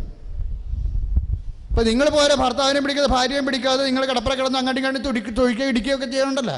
എന്നിട്ട് എന്തെല്ലാം പൊളിച്ചതെറിയ ഉള്ളിൽ പിടിച്ച് പറയണം. നോ, ഇത് ഓവർ ടൈമാണ്. നമ്മൾ ഓവർ ടൈം ചെയ്യും. എൻ്റെ കർത്താവ് അറിയാതെ എനിക്ക് ഓവർ ടൈം, എൻ്റെ കർത്താവ് എനിക്ക് ഓവർ ടൈം തന്നിരിക്കണം. എന്താ കാര്യം? ആർക്കും വില എത്ര കൊല്ലം ഉണ്ടാവും? ഇനി ഈ ജോസപ്പത്തെ എത്ര കൊല്ലം ഉണ്ടാവും? എനിക്കൊരു കണക്കൂട്ടലൊക്കെ ഉണ്ട്. ഞാൻ വളരെ കറക്റ്റായിട്ട് മൂവ് ചെയ്തിട്ടുണ്ട്. ഒരു സാധനം പോലും ഞാൻ സേവ് ചെയ്യാതെ വിട്ടിട്ടില്ല. നിങ്ങളെ ഒരു മനുഷ്യനെ കണ്ടാൽ ഞാൻ എന്താണ് ചിലർ പറയല്ലേ, എന്താ പറയണത്, കാലനട പൂച്ച മുക്കാലനട പാല് കുടിക്കുന്നു പറയത്തില്ലേ. ഞാൻ ഒരാളെ കണ്ടു കഴിഞ്ഞാൽ നിങ്ങൾ പോയി കഴിയുമ്പോൾ ഞാൻ മര്യാദക്ക് കർത്താവിൻ്റെ അടുത്ത് ചെല്ലും. മറ്റേ എൽസി കുട്ടിനെ കണ്ടിട്ടുണ്ട്, എൻ്റെ അരമണിക്കൂർ പോയിട്ടുണ്ട്, എല്ലാം പറയും. എല്ലാം എന്താണ്, അവളെയും രക്ഷിക്കണം, ഇത് എൻ്റെ അക്കൗണ്ടിൽ ചേർത്തേക്കണം. കാര്യം എന്താ, ഇനി എത്ര സമയമുണ്ട് ബാക്കിയുണ്ടെന്ന് അറിയത്തില്ലല്ലോ. എൽസിക്കുട്ടിക്ക് വേണ്ടി ഞാൻ ചെയ്തത് എന്താ? കർത്താവിൻ്റെ വചനം അവൾക്ക് കൊടുത്തിട്ട് ഞാൻ പറഞ്ഞു വിട്ടിട്ടുണ്ട്. അത് നീ മറന്നു പോകരുത്. അത് എൻ്റെ നിത്യജീവൻ ഞാൻ നിൻ്റെ അടുത്ത് വരണ സമയത്ത് ഇങ്ങോട്ട് തിരിച്ചു തന്നേക്കണം. എനിക്കിങ്ങനെ ദൈവരാജ്യത്തിൽ പുറമ്പോക്കിൽ കിടക്കാനൊന്നും പറ്റത്തില്ല. 4 വയസ്സോട്ട് നീ എന്ന് നടക്കണ ആളാണ്. 4 വയസ്സ് മുതലാണ്. അല്ല കരസ്മാരി ധ്യാനം കൂടി നവീകരിച്ചെടുത്ത ആളൊന്നുമല്ല. 4 വയസ്സ് മുതൽ ഈ ആളിൻ്റെ കൈ പിടിച്ച് നടക്കണതാണ്. അപ്പം ഞാൻ പറഞ്ഞത് ഇത് അപ്പം എല്ലാ കാര്യം കൃത്യമായിട്ട് പറയും. നിങ്ങളും ഇതുപോലെ ചിലപ്പോൾ കല്യാണം കഴിപ്പിച്ച് കൈ തന്നിരിക്കുന്ന ആൾ മനുഷ്യനെ അറിയത്തില്ലായിരിക്കും അവനെ വഴിച്ച്, പക്ഷേ നിങ്ങൾക്ക് അവനെ വെച്ച് ദൈവത്തെ അറിയാൻ പറ്റും. ഓട്ടിയിലായി നിൽക്കുക, നീ ഓവർ ടൈമിൽ നിൽക്കണം. ഇന്ന് മുതൽ ചിന്തിക്കണം, എനിക്ക് ഓവർ ടൈമാണ് കിട്ടിയിരിക്കുന്നത്. ഇതെന്ന് പറയുന്നത് 17:8 ലുക്കായുടെ സുവിശേഷമാണ്. ഞാൻ ഉഴാൻ പോയി, ആടുമേയ്ക്കാൻ പോയി. ചില ആൾക്കാർ പറയത്തില്ലേ, ഇവിടെ മനുഷ്യ താൻ മരിച്ച് കയറ്റണുണ്ടോ, ഇതെങ്ങനെ ഉണ്ടായെന്നാ തിരക്കുന്നുണ്ടാതിരക്കുന്നത്. ശരിയാണ്, വീട്ടിൽ അരി തീർന്നാൽ പോലും ഈ മനുഷ്യൻ തിരക്കത്തില്ല. വിശന്ന് കഴിഞ്ഞാൽ ഈ മനുഷ്യൻ പിശാചിനെ പോലെ ഇരിക്കുകയും ചെയ്യും. ഇത് എവിടുന്ന് വരണമെന്ന് കണ്ടവൻ്റെ മുമ്പിൽ അച്ഛാ ഞാൻ കൈ നീട്ടിയിട്ട് അച്ഛാ വാങ്ങിച്ചു കൊടുക്കണത്, എന്നിട്ട് തിന്നിട്ട് എന്നെ തൊഴിക്കാൻ വരുമെന്ന്. ഇതാണ് ഓട്ടി എന്ന് പറയുന്നത്. വിശ്വാസത്തോട് മാത്രമേ നമുക്കിവിടെ ജീവിക്കാൻ പറ്റത്തുള്ളൂ എന്നുള്ള അന്തരീക്ഷം ഉണ്ടാക്കിയെങ്കിലേ ഉണ്ടാക്കി വേണ്ടി ചോദിക്കണം അത് ആരാണെന്ന്, എന്തിനു വേണ്ടിയാണെന്ന് കൈ അടിച്ചു കിടത്താണ് ചോദിക്കുക.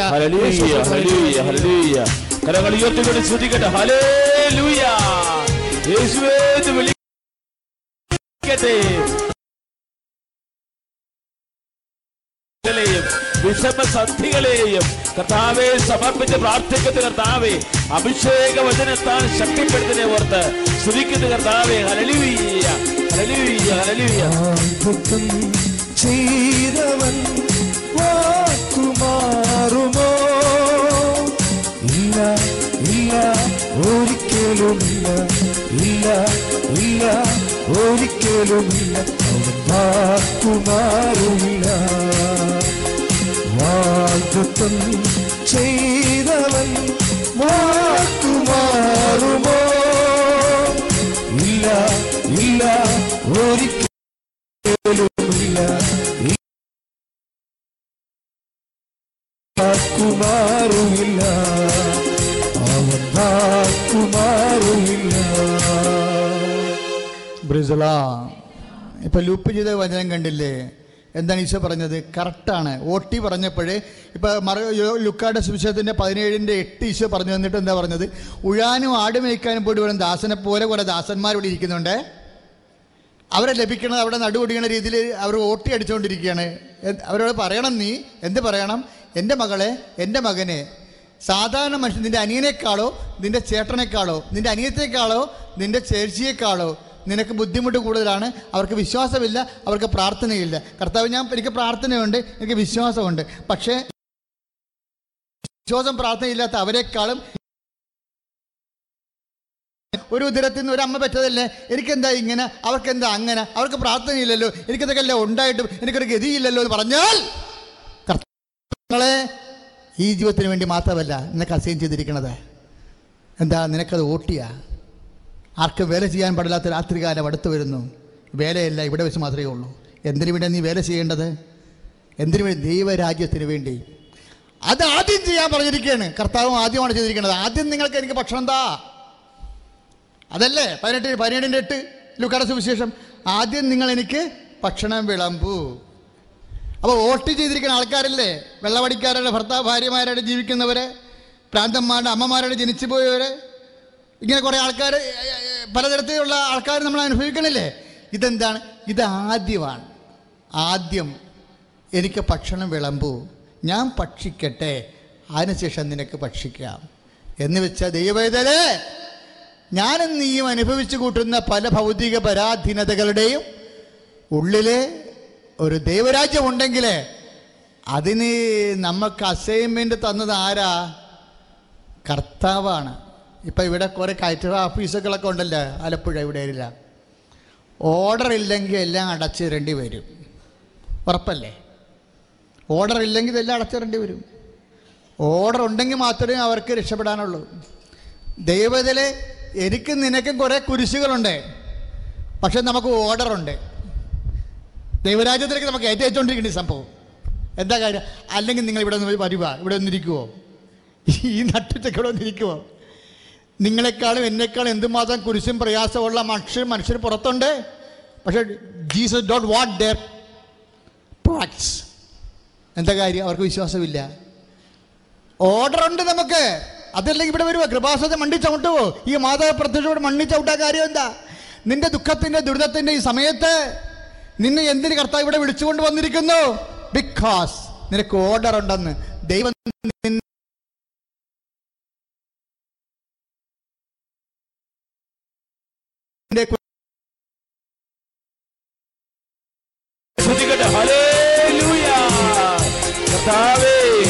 അത്ഭുതകരമായി ദൈവവചനത്താൽ ഞങ്ങളെ ശക്തിപ്പെട്ടതിനോട് സ്തുതിക്കുന്ന കർത്താവേ, ഞങ്ങളുടെ ജീവിത വിഷയങ്ങളിലേക്ക് വചനത്തിന്റെ അഭിഷേകം വഴക്കുന്നതിനോട് സ്തുതിക്കുന്ന കർത്താവേ. പ്രതികൂല കാറ്റിന്മേലടിച്ചിടിലും എന്റെ ഉള്ളം കലങ്ങിടിലും ഒരിക്കലും ഉയരില്ല എന്നു വിധിച്ച് ഇരുവരും മാറിയിടിലും. പ്രതികൂല കാറ്റിന്മേലടിച്ചിടിലും എന്റെ ഉള്ളം കലങ്ങിടിലും ഒരിക്കലും ഉയരില്ല എന്നു വിധിച്ച് ഇരുവരും മാറിയിടിലും. ഇല്ല ഇല്ല ഞാൻ കുലങ്ങുകയില്ല, ഇല്ല ഇല്ല ഞാൻ വീഴുകയില്ല. യേശു കൂടെയുണ്ട്, കൂടെയുണ്ട്. വാഗ്ദത്തം ചെയ്തവൻ വാക്കുമാറുമോ? ഇല്ല ഇല്ല ഒരിക്കലുമില്ല, ഇല്ല ഇല്ല ഒരിക്കലുമില്ല. അവൻ വാക്കുമാറുമില്ല. കർത്താവ് നിന്റെ കുരിശുകളെ കൃപയാക്കി ആർക്കും വേറെ ചെയ്യാൻ പാടുള്ള രാത്രികാലങ്ങൾക്കപ്പുറത്ത് സുഖരാജ പ്രഭാതത്തിലേക്ക് കൃപ കൂട്ടാൻ വേണ്ടി കർത്താവ് നിന്നെ വിളിച്ചിരിക്കുന്നു. നിന്റെ കുരിശുകൾക്ക് ഓർഡറുകൾ കൊണ്ടാണ് നിനക്ക് വിശ്വാസമുള്ളത് കൊണ്ടാണ് കർത്താവ് ഈ പുണ്യാലയത്തേക്ക് നിന്നെ ക്ഷണിച്ചിരിക്കുന്നത്. അതിനുവേണ്ടി നമ്മൾ നന്ദി പറയുകയായിരുന്നു. അവസാനം ശുശ്രൂഷ അവസാനിക്കുമ്പോൾ നമ്മൾ 2 വചനങ്ങളിലാണ് ഈശോ കൊണ്ടെന്ന് അവസാനിച്ചിരിക്കുന്നത്. 6:33 മത്തായി, പിന്നെ എന്താ ലൂക്ക 17:8 എന്താ പറഞ്ഞിരിക്കുന്നത്? 2 ആദ്യം ദൈവരാജ്യത്തെയും അതിൻ്റെ നീതിയെയും കുറിച്ച് നീ അന്വേഷിക്കുക. ആദ്യം എനിക്ക് ഭക്ഷണം തരിക. ദൈവത്തിൻ്റെ ഭക്ഷണമാണേ. ദൈവത്തിൻ്റെ ഭക്ഷണമെന്ന് പറഞ്ഞാൽ എന്താ? അപ്പോസ്തലന്മാർ ഈശോയോട് ചോദിച്ചില്ലേ, ഗുരു ഭക്ഷണം കഴിക്കണില്ലേ എന്ന് ചോദിച്ചു. അപ്പോൾ സമരിയക്കാരിയോട് നിന്ന് സംസാരിച്ച് ഈശോ പറഞ്ഞു, നിങ്ങളറിയാത്ത ഭക്ഷണം എനിക്കുണ്ടെന്ന് പറഞ്ഞു ഇല്ലേ. അപ്പോൾ പത്രോസ് പറഞ്ഞു, ആരെങ്കിലും അവന് ഭക്ഷണം കൊടുത്ത് കാണുമോ പറഞ്ഞു. അപ്പോൾ ഈശോ പിന്നീട് തിരിച്ച് 4:32 പറഞ്ഞു, യോഹന്നാൻ്റെ സുവിശേഷത്തിൽ എൻ്റെ പിതാവിൻ്റെ ഇഷ്ടം നിറവേറ്റുന്നതാണ് എൻ്റെ ഭക്ഷണം. ദൈവത്തിലെ സത്യമല്ലേ? ഇപ്പം നോക്കിക്കേ, നമ്മളെക്കുറിച്ചുള്ള ദൈവത്തിൻ്റെ ഇഷ്ടം അത് നിറവേറ്റുക. ദൈവത്തിൻ്റെ ഇഷ്ടം നമുക്ക് എങ്ങനെ അറിയാൻ പറ്റും? ചെറുപ്പം മുതലേ ഞാൻ ഇതെല്ലാം പാലിക്കുന്നുണ്ട് എന്ന് ആ മനുഷ്യൻ പറഞ്ഞപ്പോൾ വചനം പാലിക്കുന്നുണ്ടെന്നാണ് അദ്ദേഹം പറഞ്ഞത്. അപ്പോഴെന്താ ഈശോ പറഞ്ഞത്? ദൈവരാജ്യം അറിയാൻ പെടണം എങ്ങനെയാണ്? വചനത്തിലൂടെയാണ്. ഏതെങ്കിലും വചനങ്ങൾ നഷ്ടം സഹിച്ചും പാലിക്കാൻ ഇടയായാൽ നീ ദൈവരാജ്യത്തിലാവുകയും നീ ആദ്യം ദൈവത്തിൻ്റെ ഇഷ്ടം നിറവേറ്റുകയും ദൈവത്തിൻ്റെ പക്ഷം കൊടുക്കുകയും ചെയ്യുന്നു. കൈ അടിച്ച്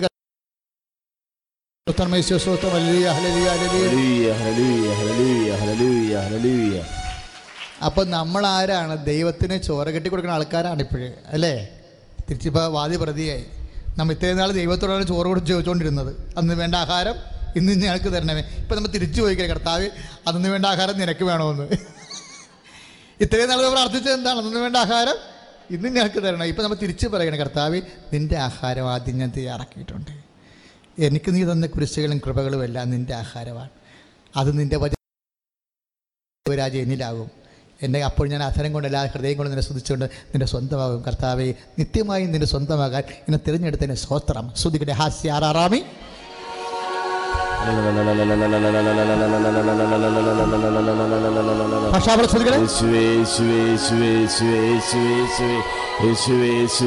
കരങ്ങൾ ഉയർത്തിക്കൊണ്ട് സ്തുതിക്കട്ടെ.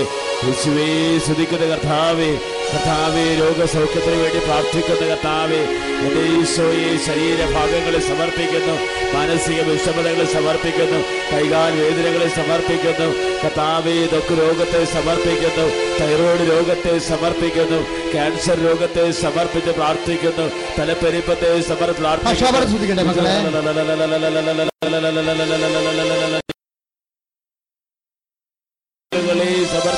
യേശുവേ യേശുവേ യേശുവേ യേശുവേ യേശുവേ യേശുവേ യേശുവേ യേശുവേ യേശുവേ യേശുവേ യേശുവേ യേശുവേ.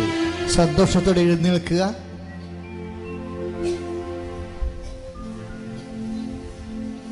ഈ പ്രാർത്ഥന കൊണ്ട് രണ്ട് കാര്യങ്ങൾ കർത്താവ് നിനക്ക് തരും. ഒന്ന്, നിന്റെ ആത്മാവിന് ശക്തിയും ഹൃദയത്തിന് കരുത്തും.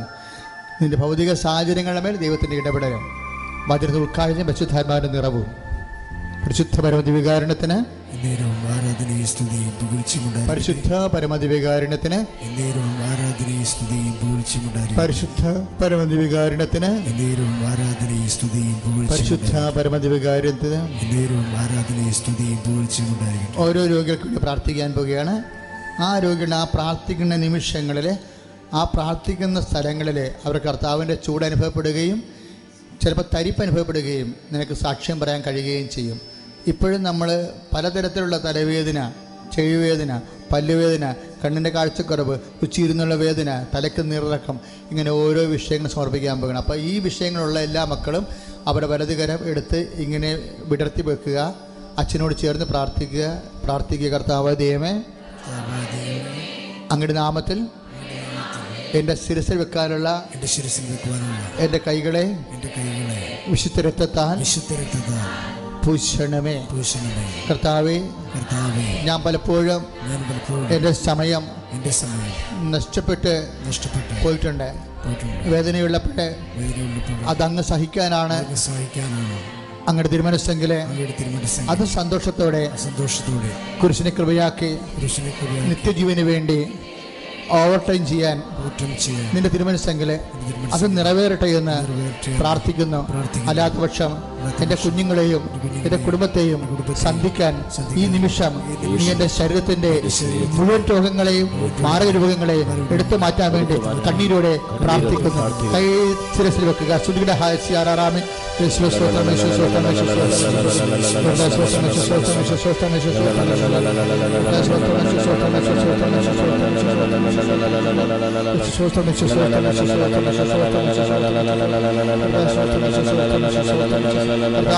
ശിരസിനെ സ്പർശിക്കണമേ, കണ്ണി കാഴ്ച കൊടുക്കണമേ, ചെറുക്കി കേൾവി കൊടുക്കണമേ കർത്താവേ, തൊണ്ടവേദന സുഖപ്പെടുത്തണമേ കർത്താവേ, നീറങ്ങുന്നവരെ മാറ്റുന്ന കർത്താവേ, തലക്കൊഴി മുടിക്കൊഴിയുന്നുണ്ട് കർത്താവേ, പല തരത്തിലുള്ള ആറ്റുകൾ അനുഭവിക്കുന്ന മക്കളെ, പുൽക്കെടുത്തിന് വേദനയുള്ളവർ കർത്താവേ, ഈശോ ചെവിക്കും ചുണ്ടും പല്ലിനൊക്കെ കേടുള്ളവർ കർത്താവേ, തൊണ്ടവേദനക്കാർ, യേശു കൃഷ്ണ തലച്ചോറ് വേദനയുള്ളവർ, യേശു കൃഷ്ണമായ നാമ തലവേദനകളെ യേശു കൃഷ്ണ നാമം ബന്ധിക്കപ്പെടുന്നു. ഹല്ലേലൂയ.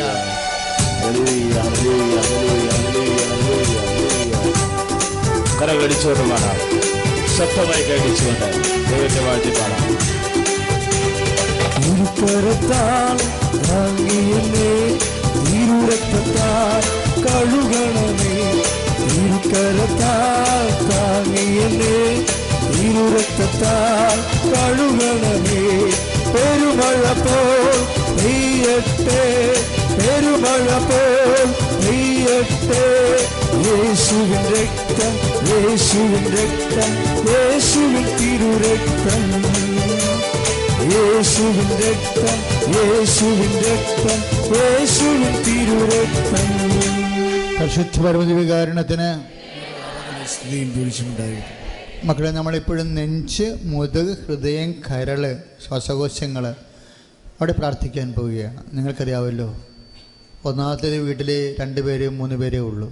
ഒരാൾ രോഗിയായി വീണാൽ ഒരു പാത്രം വെള്ളം എടുത്ത് ഇന്നത്തെ സാഹചര്യത്തിൽ ആരുമില്ല. അത്രയും വിഷമം അനുഭവിച്ചാണ് ഓരോ മക്കളും വീട്ടിൽ താമസിക്കുന്നത്. അപ്പം നമ്മളെ സംബന്ധിച്ച് നമ്മൾ കണ്ണുനീരോടെ പ്രാർത്ഥിക്കാൻ പോവുകയാണ്. നെഞ്ച്, മുതുക്, ഹൃദയം, കരള്, അവിടെ എല്ലാം അസുഖമുള്ളവരുടെ അസുഖം ഈ മണ്ണിൽ നിന്ന് നമ്മൾ പോകുന്ന മുമ്പ് ഈശോ എടുത്ത് മാറ്റണം. നിങ്ങൾ നെഞ്ചത്ത് കൈവച്ച് അച്ഛനോട് ചേർന്ന് പ്രാർത്ഥിക്കുക. കർത്താവായ ദൈവമേ, കർത്താവായ ദൈവമേ, നെഞ്ചിനും മുതുകിനും നീരുള്ളവരെ, വേദന ഉള്ളവരെ, മരുന്ന് കഴിക്കുന്നവരെ, കഴിച്ചിട്ടും പ്രയോജനമില്ലാതെ ശ്വാസം മുട്ടുന്നവരെ, ഉറക്കമില്ലാത്തവരെ, കരള് രോഗികളെ, ഹൃദയ രോഗികളെ, ശ്വാസകോശ രോഗികളെ ഈ നിമിഷം അങ്ങ് സ്പർശിക്കണമേ. യേശുവിന്റെ വിശുദ്ധ രക്തത്താൽ ശ്വാസകോശ രോഗങ്ങളെ ഈ നിമിഷം യേശുവിന്റെ നാമത്തിൽ, ഈ നിമിഷം യേശുവിന്റെ നാമത്തിൽ, ഈ നിമിഷം യേശുവിന്റെ നാമത്തിൽ മാറിപ്പോട്. ഹല്ലേലൂയ, ഹല്ലേലൂയ, ഹല്ലേലൂയ, ഹല്ലേലൂയ, ഹല്ലേലൂയ, ഹല്ലേലൂയ, ഹല്ലേലൂയ. സൗഖ്യത്തെ ഓർത്ത് പറയുന്ന കർത്താവേ, രോഗമെല്ലാം മാറിയിടട്ടെ, തിന്മയെല്ലാം നീങ്ങിയിടട്ടെ. രോഗമെല്ലാം മാറിയിടട്ടെ, തിന്മയെല്ലാം നീങ്ങിയിടട്ടെ. ഇരുമുറിവിനാൽ സുഖപ്പെടട്ടെ, ഇരുമുറിവിനാൽ സുഖപ്പെടട്ടെ. ഇരുകരത്താൽ താങ്ങി എന്നെ ഇരുരക്തത്താൽ കഴുകണമേ. ഇരുകരത്താൽ താങ്ങി എന്നെ ഇരുരക്തത്താൽ കഴുകണമേ. പരിശുദ്ധ പരമദിവ്യകാരുണ്യത്തിന് ആരാധനയും സ്തുതിയും പൊഴിച്ചുണ്ടായിരിക്കട്ടെ. സഹോദരങ്ങളെ, ഒത്തിരി പേര് ഓർത്ത് നിങ്ങൾക്ക് സങ്കടം തോന്നണം. കാര്യം ഉദരത്തിൽ എപ്പോഴും വയറിങ്ങനെ പെരുത്ത് വീർത്തിരിക്കുന്നവരുണ്ട്. ഗ്യാസ് കയറി എപ്പോഴും ഗ്യാസിൽ നിന്ന് കേൾക്കും, ഭക്ഷണം എന്ന് കേൾക്കുമ്പോൾ തന്നെ പേടിയാണ്. കാര്യം എപ്പോഴാണ് ഗ്യാസ് കയറണമെന്ന് അറിയാൻ പാടില്ലാത്തത് കൊണ്ട് ഭക്ഷണം കഴിക്കാൻ തോന്നാത്തവരുണ്ട്. തോന്നാത്തത് കൊണ്ട് തന്നെ ക്ഷീണിച്ച് പോണവരുണ്ട്. ഇങ്ങനെ കുറേ തരത്തിലുള്ള മനുഷ്യന്മാർ വിഷമം അനുഭവിക്കുന്നവരുണ്ട്. ഇതുകൂടാതെ മലം അറിയാതെ പോണവർ, മൂത്രം അറിയാതെ പോണവർ, ഒരിക്കലും അടിവയറ്റ് വേദന മാറാത്തവർ, ഗർഭപാത്രത്തിൽ മുഴയുള്ളവർ, ഫെലോപ്പിയൻ ട്യൂബിന് കുമിളകളുള്ളവർ, മൂത്രാശയത്തിൽ കല്ലുള്ളവർ, കിഡ്നിക്ക് നല്ല കഴിവില്ലാത്തവർ, ക്രിയാറ്റിൻ കൂടി വരുന്നവർ, ഇങ്ങനെ കുറേ ഒരു രോഗത്തിന് ചികിത്സിക്കുമ്പോൾ വേറെ ഒരു രോഗം വരണ പോലെ ഇങ്ങനെ രോഗത്തിൻ്റെ കയറെ കെട്ടിയിട്ടിരിക്കുന്ന ഹതഭാഗ്യ ജന്മങ്ങൾ കർത്താവിൻ്റെ മുമ്പിൽ കണ്ണുനീരോടെ നിൽക്കുകയാണ്. അവരോട് ഞങ്ങൾക്ക് പറയാനുള്ളത്, നിങ്ങൾ ഒറ്റക്കല്ല, ഞങ്ങളെല്ലാവരും ഈശോൻ്റെ കൂടെ നിങ്ങളുടെ കൂടെ ഉണ്ട്. നിങ്ങളെ കർത്താവ് ഇപ്പോൾ സ്പർശിക്കും. സ്തുതിയുടെ ആശീർവാദം ആരാറാമേ. കർത്താവ് വിശമിശിയായി ഒന്നും അസാധ്യമില്ലാത്തവനെ, എല്ലാം സാധ്യമാകും, എല്ലാം സാധ്യമാകും. സ്പർശിക്കണമേ, വയറിനെ സ്പർശിക്കണമേ കർത്താവേ, വയറിനെ സ്പർശിക്കണമേ കർത്താവേ, വയറിനെ സ്പർശിക്കണമേ കർത്താവേ, വയറിനെ സ്പർശിക്കണമേ കർത്താവേ, കർത്താവേ,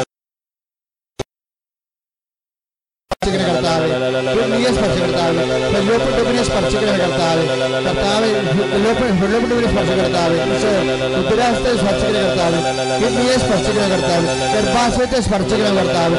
യേശു ക്രിസ്തു ഉന്നതമായ നാമത്തിൽ നടുവേദനകളോ, ഉദ്രാസ രോഗങ്ങൾ, ഗർഭാശയ രോഗങ്ങൾ, അൾസർ രോഗങ്ങൾ, ഈശോയുടെ നാമത്തിൽ അൾസർ രോഗങ്ങൾ,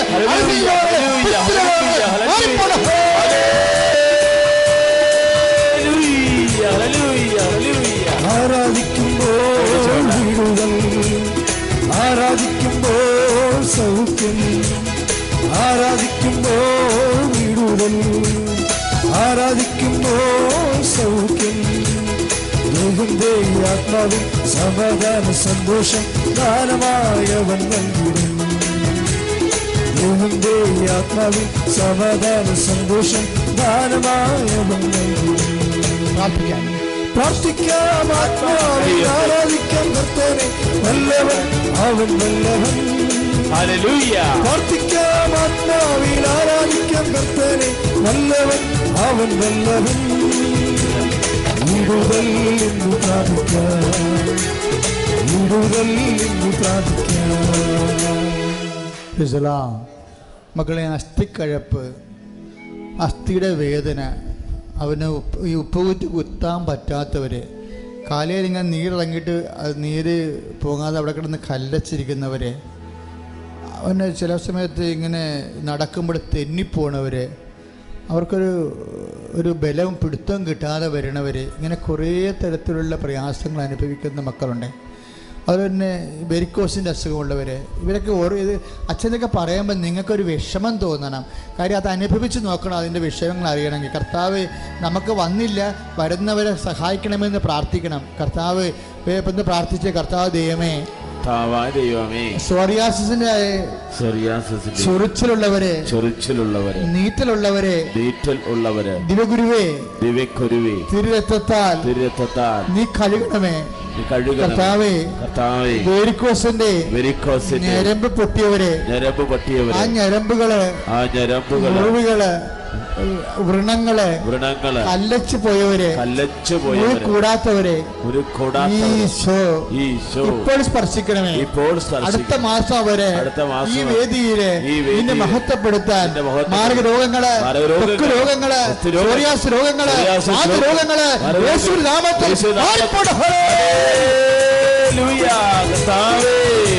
മാരകരോഗങ്ങൾ സുഖപ്പെടുത്തുന്നതിനെ ഓർത്ത്, സോറിയാസിസ് രോഗങ്ങൾ സുഖപ്പെടുത്തുന്നതിനെ ഓർത്ത് സ്തുതിക്കുന്ന കർത്താവേ, ഞങ്ങളൊക്കെ മഹത്വപ്പെടുത്തുന്ന കർത്താവേ. ഹല്ലേലൂയ. മടുപ്പുകൂടാതെ പ്രാർത്ഥിക്കാം, വിശ്വാസത്തോടെ പ്രാർത്ഥിക്കാം. മടുപ്പുകൂടാതെ പ്രാർത്ഥിക്കാം, വിശ്വാസത്തോടെ പ്രാർത്ഥിക്കാം. നീതിമാന്റെ പ്രാർത്ഥന, ശ്രദ്ധയുള്ള പ്രാർത്ഥന ഫലിക്കും, രോഗിക്ക് സൗഖ്യമാണ്. നീതിമാന്റെ പ്രാർത്ഥന, ശ്രദ്ധയുള്ള പ്രാർത്ഥന ഫലിക്കും, രോഗിക്ക് സൗഖ്യമാണ്. ആത്മാവിൽ ആരാധിക്കാം കർത്തനെ അവൻ വല്ലവൻ. പ്രാർത്ഥിക്കാം ആത്മാവിൽ ആരാധിക്കാം കർത്തനെ നല്ലവൻ അവൻ വല്ലവൻ. വിടുതൽ എന്ന് പ്രാർത്ഥിക്കാം, വിടുതൽ എന്ന് പ്രാർത്ഥിക്കാം. പരിശുദ്ധീകരണത്തിന് നേരവും ആരാധനയും സ്തുതിയും പുകഴ്ചയും ഉണ്ടായിരിക്കട്ടെ. മക്കളെ, നമ്മളിപ്പോൾ പ്രാർത്ഥിക്കാൻ പോകുന്നത്, എൻ്റെ മനസ്സ് നല്ല ശരിക്കും തെളിഞ്ഞ് സന്തോഷിച്ച് ഞാൻ പ്രാർത്ഥിക്കുകയാണ്. കാര്യം അവരെല്ലാം കർത്താവ് ഏറ്റെടുക്കുമെന്ന് എനിക്ക് നല്ല ബോധ്യം ഈശോ തരുന്നുണ്ട്. അതായത് ഈ വിവാഹ തടസ്സമുള്ളവരെ, തടസ്സമില്ല പക്ഷേ പണമില്ല, പണവുമില്ല, വീടുമില്ല, സ്ഥലവുമില്ല, ഒന്ന് ജീവിച്ച് നോക്കിയേ. ഇത് മൂന്നും ഇല്ലാതെ എങ്ങനെ മനുഷ്യൻ ജീവിക്കുന്നത്? എപ്പോഴും അവർക്ക് മനസ്സിൽ സന്തോഷമില്ല. ഞാൻ പ്രാർത്ഥന, കർത്താവേ, അവരുടെ മനസ്സിൽ നീ ആദ്യം സന്തോഷം കൊടുക്കണം, അവർക്ക് ബോധ്യം കൊടുക്കണം, അവർക്ക് നീ പ്രത്യാശ കൊടുക്കണേ. കർത്താവേ, ഞങ്ങൾക്കൊന്നുമില്ലെങ്കിൽ നിനക്കല്ലേ ഞങ്ങൾക്ക് തരാൻ കഴിയും ഈശോയെ.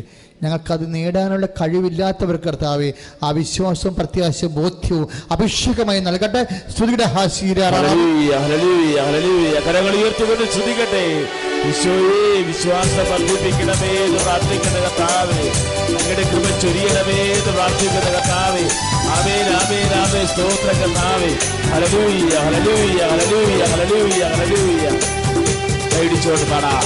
എനിക്കായി കരുതുന്നവൻ, ഭാരങ്ങൾ വഹിക്കുന്നവൻ, എനിക്കായി കരുതുന്നവൻ, ഭാരങ്ങൾ വഹിക്കുന്നവൻ, എന്നെ യേശുവിൻ കൂടെയുണ്ട്, എന്നെ കൈവിടാത്തവൻ യേശുവിൻ കൂടെയുണ്ട്, എനിക്കായി കരുതുന്നവൻ, ഭാരങ്ങൾ വഹിക്കുന്നവൻ, എനിക്കായി കരുതുന്നവൻ, ഭാരങ്ങൾ വഹിക്കുന്നവൻ, എന്നെ കൈവിടാത്തവൻ യേശുവിൻ കൂടെയുണ്ട്, എന്നെ കൈവിടാത്തവൻ യേശുവിൻ കൂടെയുണ്ട്. പരിശുദ്ധ പരമദിവ്യകാരുണ്യത്തിന് നേരവും ആരാധനയും സ്തുതിയും ഉണ്ടായിരിക്കും. ഇപ്പോഴും നമ്മൾ കർത്താവിന് സമർപ്പിക്കാൻ പോകുന്നത് പ്രൊഫഷണൽ കോഴ്സ് വിദ്യാർത്ഥികൾ. ചിലർ പ്രൊഫഷണൽ കോഴ്സിൻ്റെ റിസൾട്ടൊക്കെ വന്ന് കാറ്റിൻ്റെ റിസൾട്ടൊക്കെ വന്നിട്ട് കുറേ പേർ സങ്കടത്തിലാണ്, കുറേ പേർക്ക് സന്തോഷമുണ്ട്. അവരെ ഇൻ്റർവ്യൂവിന് വിളിച്ചിട്ടുണ്ട്, മറ്റൊരു ഇൻ്റർവ്യൂവിന് വിളിച്ചിട്ടില്ല, എന്തെന്ന് അറിയത്തില്ല. അവരെ ഇപ്പം നമ്മൾ ഈശോയ്ക്ക് സമർപ്പിക്കും. ഈശോ ഒരു തീരുമാനം കൊടുക്കും അവർക്ക്. പിന്നെ വഴിയില്ലാത്തവരുണ്ട്, വെള്ളമില്ലാത്തവരുണ്ട്, സ്ഥാഗോടുമ്പടി നടക്കാത്തവരുണ്ട്, സ്ഥലം വിൽക്കാൻ പറ്റാത്തവരുണ്ട്, സ്ഥലം വാങ്ങിക്കാൻ പറ്റാത്തവരുണ്ട്, കൊടുത്ത കാശിട്ട് കിട്ടപ്പോരില്ലാത്ത രീതിയിൽ ഇടിച്ചു നിൽക്കുന്നവരുണ്ട്. മക്കളെ, ഇനി എന്തെല്ലാം ഭൗതികമായ ശേഷിയും കൊട്ടേഷൻ ഗ്രൂപ്പ് വരെ നമ്മുടെ കയ്യിലുണ്ടെന്ന് പറഞ്ഞാലും പോയത് ചില സമയത്ത് പോയതാണ്. പക്ഷേ കർത്താവിൻ്റെ മുമ്പിൽ അതിന് പ്രതീക്ഷയുണ്ട്. ഞാൻ ചില സമയത്ത് മാല നഷ്ടപ്പെട്ടവർ പറയുവേ, ഈ മാല കിട്ടത്തില്ല, എത്ര പവനുണ്ട്? 1.5 പവൻ, ഇത് കിട്ടത്തില്ല, ഇത് കൈമോശം വന്നു പോയി, കൈമാറിപ്പോയി. പക്ഷെ ഒരു കാര്യമുണ്ട്, നിങ്ങൾക്ക് എൻ്റെ കൂടെ നിൽക്കാമെങ്കിൽ ഇതിന് 3 ഇരട്ടി ഞാൻ കർത്താവിനോട് മേടിച്ചു തരാമെന്ന് പറയും. എന്താ കാര്യത്തിൽ? അത് ബോധ്യമാണ് എനിക്ക്. അപ്പോൾ ആ ബോധ്യം അവർക്കുണ്ടാവണം. അവരിപ്പോൾ അവർക്ക് 3 ഇരട്ടി, ഒരു പവൻ മാലയുടെ 3 ഇരട്ടി എന്ന് പറയുന്നത് 75,000 രൂപയാണ്. 75,000 രൂപ അവിടെ കൈ കിട്ടിയാലും അയ്യോ എൻ്റെ മാല കിട്ടിയില്ല, എൻ്റെ മാല കിട്ടില്ല എന്ന് പറഞ്ഞിരിക്കും. അതാണ് പ്രശ്നം. അതിനാണ് ഞാൻ ഈ കൗൺസിൽ ചെയ്യണത്. കാര്യം എന്ന് വെച്ചാൽ കർത്താവ് കൊടുത്തത് 3 ഇരട്ടി ആയിരിക്കും. അവരപ്പോഴും ചാകണ വരെ പറയും, അയ്യോ എൻ്റെ മാല പോയില്ല, എൻ്റെ മാല പോയില്ല. അത് ചില പ്രാന്തികളെ പോലെ പറഞ്ഞു നടക്കുക. അതൊക്കെ മനസ്സിൽ നിന്ന് കളയണം. കർത്താവിലും നമുക്ക് ഇപ്പം ഒരു കാലം പോയി, ഇപ്പം നമ്മൾ ഇങ്ങനെ കാണാതെ പോയ കാര്യങ്ങൾ കണ്ടു കിട്ടാനാണല്ലോ നമ്മൾ കർത്താവിൻ്റെ അടുത്ത് വരണത്, ഇല്ലേ? ആത്മാവ് നഷ്ടപ്പെട്ട കർത്താവിൻ്റെ അടുത്ത് വന്ന് നമ്മൾ അന്വേഷിക്കും, ഇല്ലേ? ജോലി നഷ്ടപ്പെട്ട കർത്താവിൻ്റെ അടുത്ത് നമ്മൾ അന്വേഷിക്കും. ഡിഗ്രിയുടെ സർട്ടിഫിക്കറ്റ് പോയാൽ നമ്മൾ കർത്താവിൻ്റെ അടുത്ത് അന്വേഷിക്കും. എന്ത് പോയാലും നമ്മൾ കർത്താവിൻ്റെ അടുത്ത് വരും. അത് കാരണം ഞാൻ എന്ത് പറഞ്ഞാൽ ഞാൻ ഏറ്റെടുക്കും. ഞാൻ ചിരിക്കത്തില്ല, നിങ്ങൾ ചിരിച്ചാൽ എനിക്ക് സീരിയസ് ആണ്. നിങ്ങളുടെ കയ്യിൽ നിന്ന് എന്ത് നഷ്ടപ്പെട്ടു എന്ന് പറഞ്ഞാൽ ഞാൻ പറയും അത് കർത്താവിന് മേടിച്ചു തരാം. ഇല്ലെന്നുണ്ടെങ്കിൽ ഇക്വാലൻ്റ്, ഇല്ലെന്നുണ്ടെങ്കിൽ ഇക്വാലൻ്റ് എന്ന് പറയും. എന്ന് വെച്ച് കഴിഞ്ഞാൽ അതിന് ഉപോത്പകമോ അതിനേക്കാൾ വലുതോ കർത്താവിൽ നിന്ന് നമുക്ക് മേടിച്ചെടുക്കാം. എന്താ കാര്യം? നിന്നെ ഇവിടെ കൊണ്ടുവന്നത് ആ സാധനം നഷ്ടപ്പെട്ടു പോയത് കൊണ്ടല്ലേ എന്ന് ഞാൻ ചോദിക്കും. നിന്നെ ഈശോയുടെ അടുത്ത് കൊണ്ടുവന്നത് ആ സാധനം നഷ്ടപ്പെട്ടു കൊണ്ടുപോയല്ലേ? ഇനി നിന്നെ കൊണ്ടുവരാൻ വേണ്ടിയല്ലേ കർത്താവ് ആ മാലയെടുത്ത് മാറ്റിയത്, പറഞ്ഞെടുത്തി എന്ന് പറയും. അതായത് 6 മാസം കഴിയുമ്പോൾ കറക്റ്റായിരിക്കും സംഭവം ഈ പറഞ്ഞിരിക്കണേ. എന്താ കാര്യം? അത് കർത്താവിൻ്റെ പദ്ധതിയാണ്. കൈ അടിച്ച് കർത്താവ്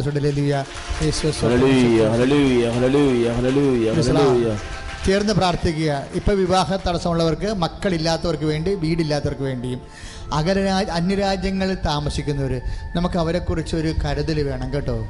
കാര്യം നിങ്ങൾ ഈ അന്യരാജ്യങ്ങളിൽ താമസിക്കുന്നവരുടെ കഴുത്തേക്ക് ഇറങ്ങി നിൽക്കരുത്. ഭാര്യമാരോട് പറയുകയാണ്, ഭർത്താക്കന്മാരോടും പറയുകയാണ്, കൈവിട്ട് നിൽക്കുന്നവരെ നമ്മൾ സൂക്ഷിച്ച് വേണം കൈകാര്യം ചെയ്യാൻ.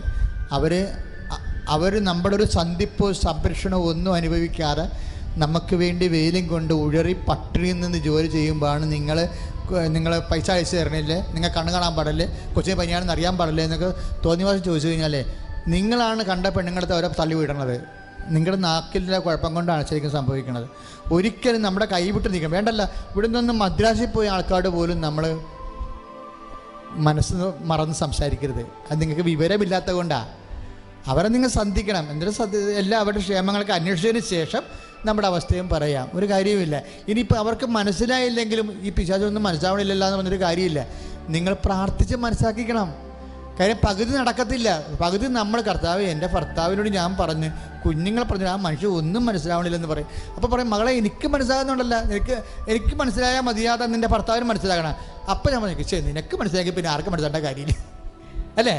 നിനക്ക് മനസ്സിലാക്കി പിന്നെ ആർക്കും മനസ്സിലാക്കേണ്ട കാര്യം, അത്രേ ഉള്ള കാര്യം. Be cool down. ശ്രദ്ധിക്കട്ടെ, ഹാസിയർ ആറാമി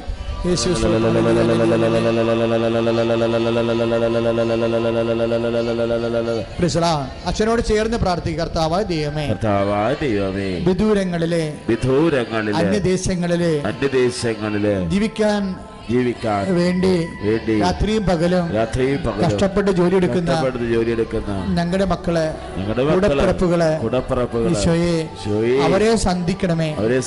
അവരുടെ ജീവിത അവസ്ഥകളെ വേലയില്ലാത്തപ്പോഴ് മറ്റു തരത്തില് വേലാളം പരലുന്ന മാനസിക പീഡനങ്ങളെ കേൾക്കുന്നവരെ കർത്താവേ അവരെ നീ സന്ധിക്കണമേ.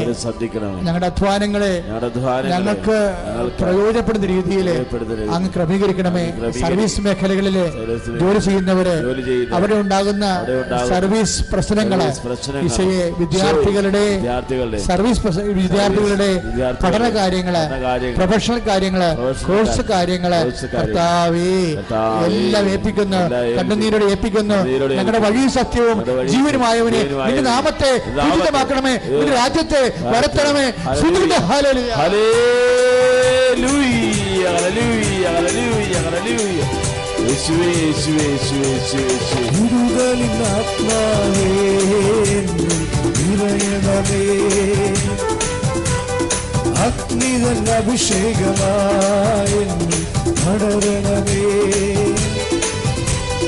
പാപമെല്ലാം ചാമ്പലാക്കണമേ, കൃപയാൽ ജ്വലിപ്പിക്കണേ. പാപമെല്ലാം ചാമ്പലാക്കണമേ, കൃപയാൽ ജ്വലിപ്പിക്കണേ. ഓ അഗ്നി അഭിഷേകമേ, ഓ അഗ്നി അഭിഷേകമേ, കാറ്റായി വീശണമേ, കാറ്റായി വീശണമേ. ഓ അഗ്നി അഭിഷേകമേ, ഓ അഗ്നി അഭിഷേകമേ, കാറ്റായി വീശണമേ, കാറ്റായി വീശണമേ. കർത്താവിന് നന്ദി പറയുക. പറഞ്ഞതും ഇനി പറയാനുള്ളതും ഈശോ ഏറ്റെടുത്തിട്ടുണ്ട്.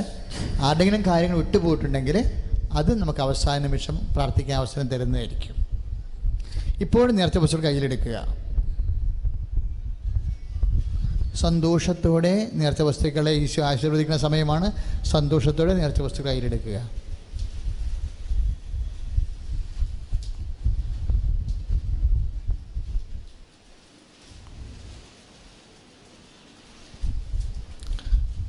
മക്കളെ ഉയർത്തിപ്പിടിക്കേണ്ട, അച്ഛൻ പറയുമ്പോൾ ഉയർത്തിപ്പിടിച്ചാൽ മതി. മാർച്ച് മാസത്തെ ശുശ്രൂഷകൾ. ഇപ്പോഴും പത്രം വിൽക്കണ സമയമാണ്, പക്ഷേ പത്രം തീർന്നു പോയി. നിങ്ങളൊരു പണി ചെയ്യണം, പത്രത്തിന് വേണ്ടി പ്രാർത്ഥിക്കണം. കാര്യം പത്രം കർത്താവിൻ്റെ ഒരു അനുഗ്രഹ പക്ഷിയായിട്ട് ഇങ്ങനെ ഓരോ ഹൃദയത്തിൻ്റെ കൂടുകളിലേക്ക് ഇങ്ങനെ സന്ദേശവുമായി പറന്നുകൊണ്ടിരിക്കുക. ഇന്ന് മാർച്ച് മാസ പത്രം പോകുന്ന ദിവസമാണ്. മാർച്ച് മാസ പത്രം ഇന്ന് പ്രിൻറ്റിങ്ങിന് പോകും. മിക്കവാറും നമുക്ക് 2 ദിവസം കഴിയുമ്പോൾ ഇപ്പം കൃപാസനത്തിൽ പത്രം ഇല്ല, പക്ഷേ മാർച്ച് മാസ പത്രം 2 ദിവസം കഴിയുമ്പോൾ വെള്ളിയാഴ്ച നമുക്ക് കിട്ടും. വെള്ളിയാഴ്ച ചോദിച്ചാൽ പത്രം കിട്ടുന്നിരിക്കും. അപ്പോൾ നമുക്ക് ഈ നിമിഷം മാർച്ച് മാസത്തെ പത്രം എത്രയോ ആയിരങ്ങളാണ് അത് വായിച്ചും സ്പർശിച്ചും പ്രാർത്ഥിച്ചും ദൈവത്തെ അനുഭവിക്കാൻ പോകുന്നത്. നിങ്ങൾ ആ പത്രം ഒന്ന് സമർപ്പിച്ച് പ്രാർത്ഥിക്കാം. കർത്താവ് ദൈവമേ, മാർച്ച് മാസത്തെ പത്രത്തിന്റെ ഓരോ പേജുകളെയും ഓരോ അക്ഷരങ്ങളെയും നീ ആശീർവദിക്കണമേ. ആ പത്രത്തിന്റെ നിർമ്മിതിക്ക് വേണ്ടി അണിയറയിൽ നിന്റെ കൈയും കാലുമായി പ്രവർത്തിക്കുന്ന എല്ലാ മക്കളെയും ആശീർവദിക്കണമേ. പ്രസ്സിനെ ആശീർവദിക്കണമേ. പ്രിന്റിംഗ് സെക്ഷനെ ആശീർവദിക്കണമേ. അത് കൊണ്ടുവരുന്നവരെയും വിതരണം ചെയ്യുന്നവരെയും പ്രേക്ഷിതരെയും വായിക്കുന്നവരെയും യേശുക്രിസ്തുവിന്റെ വലിയ ശക്തി അഭിഷേകിയുടെ യേശുവിനുമായി നാമത്തിൽ പത്രത്തിന് ദൈവിക ശക്തി ലഭിക്കട്ടെ. പത്രം സ്പർശിക്കുന്നവർ, കാണുന്നവരെ സ്പർശിക്കുന്നവർ യേശുവിന്റെ നാമത്തിൽ സൗഖ്യം പ്രാപിക്കട്ടെ. മാർച്ച് മാസത്തെ ആരാധന അർത്തുങ്കൽ ആരാധനയാണ്. അർത്തുങ്കൽ ആരാധന നിങ്ങൾക്കറിയാം. അർത്തുങ്കൽ അച്ഛന് 1 മണിക്കൂർ ആരാധനയുണ്ട് എല്ലാ മാസത്തിൻ്റെ ആദ്യ വ്യാഴാഴ്ചയും. അത് 2-ാം തീയതിയാണ്. ഉച്ചയ്ക്ക് 12 മണിക്ക്, ഉച്ചയ്ക്ക് 12 മണി മുതൽ 1 മണി വരെ. അത് കഴിഞ്ഞ ഉടനെ അന്ന് തന്നെ രാത്രി തങ്കിയാരാധനയാണ്. തങ്കിയാരാധന രാത്രി 7 മണി മുതൽ പുലർച്ചെ 4 മണി വരെ. തങ്കിയാരാധന മാർച്ച് 2-ാം തീയതി ആദ്യ വ്യാഴാഴ്ച രാത്രി 7 മണിക്ക്. കൃപാസനത്തിലെ ആദ്യ ധ്യാനം ദമ്പതി ധ്യാനമാണ്. കൃപാസനത്തിലെ മാർച്ച് മാസത്തിലെ ആദ്യ ധ്യാനം ദമ്പതി ധ്യാനമാണ്. 5-ാം തീയതി ആദ്യ ഞായറാഴ്ച. ഈശോനെ തൊട്ട് പ്രാർത്ഥിക്കാൻ ആഗ്രഹിക്കുന്നവർ 50 പേർക്കാണ് ചീട്ട് കൊടുക്കുന്നത്. അത് 11 മണിക്കാണ് ഇഷ്യൂ ചെയ്യണത്. കൃപാസനത്തിലെ ആദ്യ ചൊവ്വാഴ്ച മാർച്ച് 7-ാം തീയതി. കൃപാസനത്തിലെ ആദ്യ ചൊവ്വാഴ്ച മറന്നു പോകരുത്, മാർച്ച് 7-ാം തീയതി.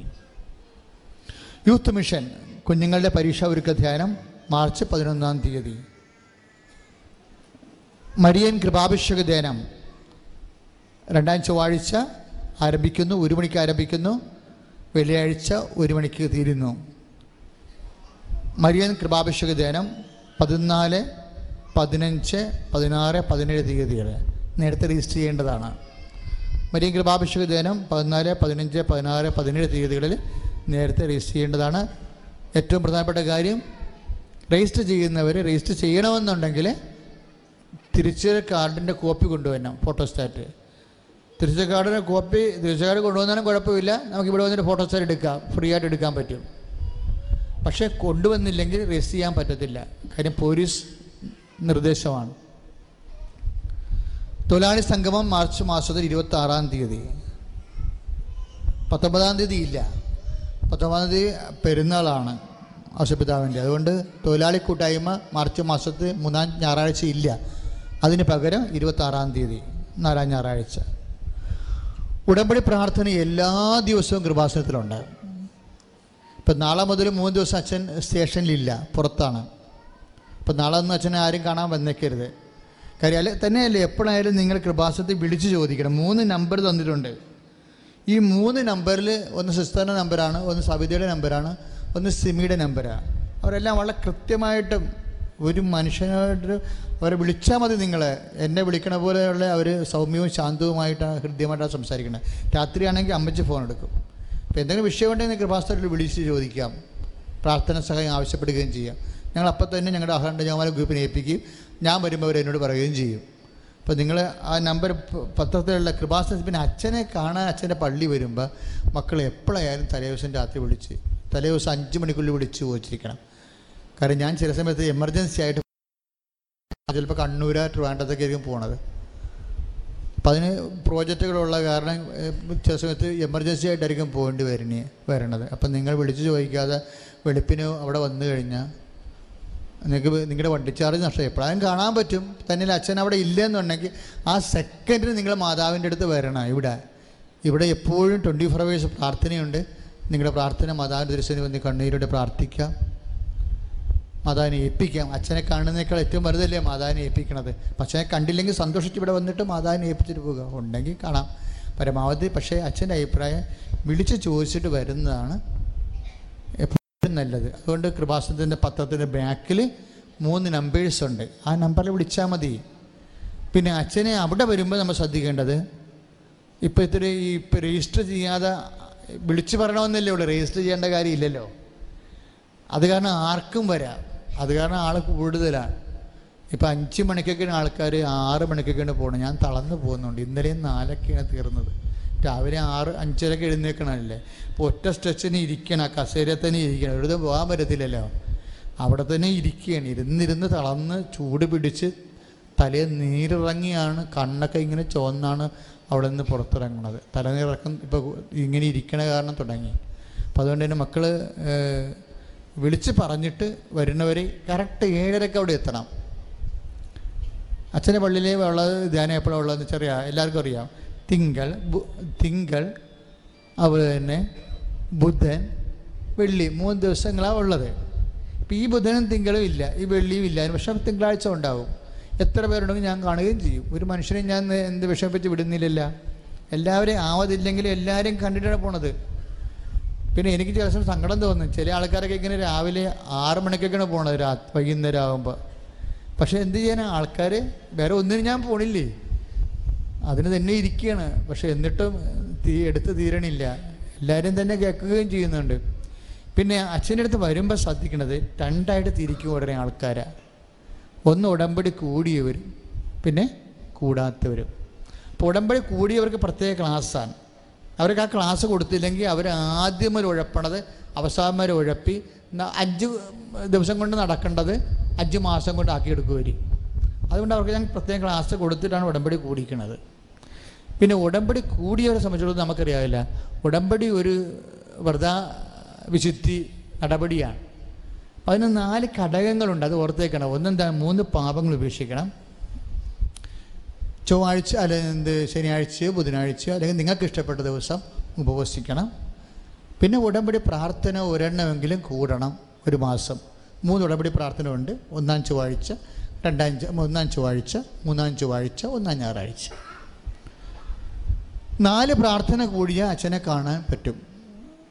അതിന് വളരെ ചെറിയൊരു പ്രേക്ഷിത വേല ചെയ്താൽ മതി. 25 പത്രം മേടിച്ചു. കാര്യം ഉടമ്പടിയുടെ ഭാഗമാണ് പത്രം. പത്രത്തിൻ്റെ ചീട്ടില്ലാതെ ഒരു മനുഷ്യനവിടെ കൗൺസിലിങ്ങിന് വന്നിട്ട് ഒരു കഥയുമില്ല. കാര്യം ഉടമ്പടിയുടെ ഭാഗമാണ് പ്രേക്ഷിത പ്രവർത്തനം. പ്രേക്ഷിത പ്രവർത്തനം ചെയ്യാത്ത ഒരു സ്വന്തം അമ്മ വന്നാൽ പോലും ഞാൻ പറയും പോയി പ്രേക്ഷിത പ്രവർത്തനം ചെയ്തിട്ട് വരാൻ പറയും.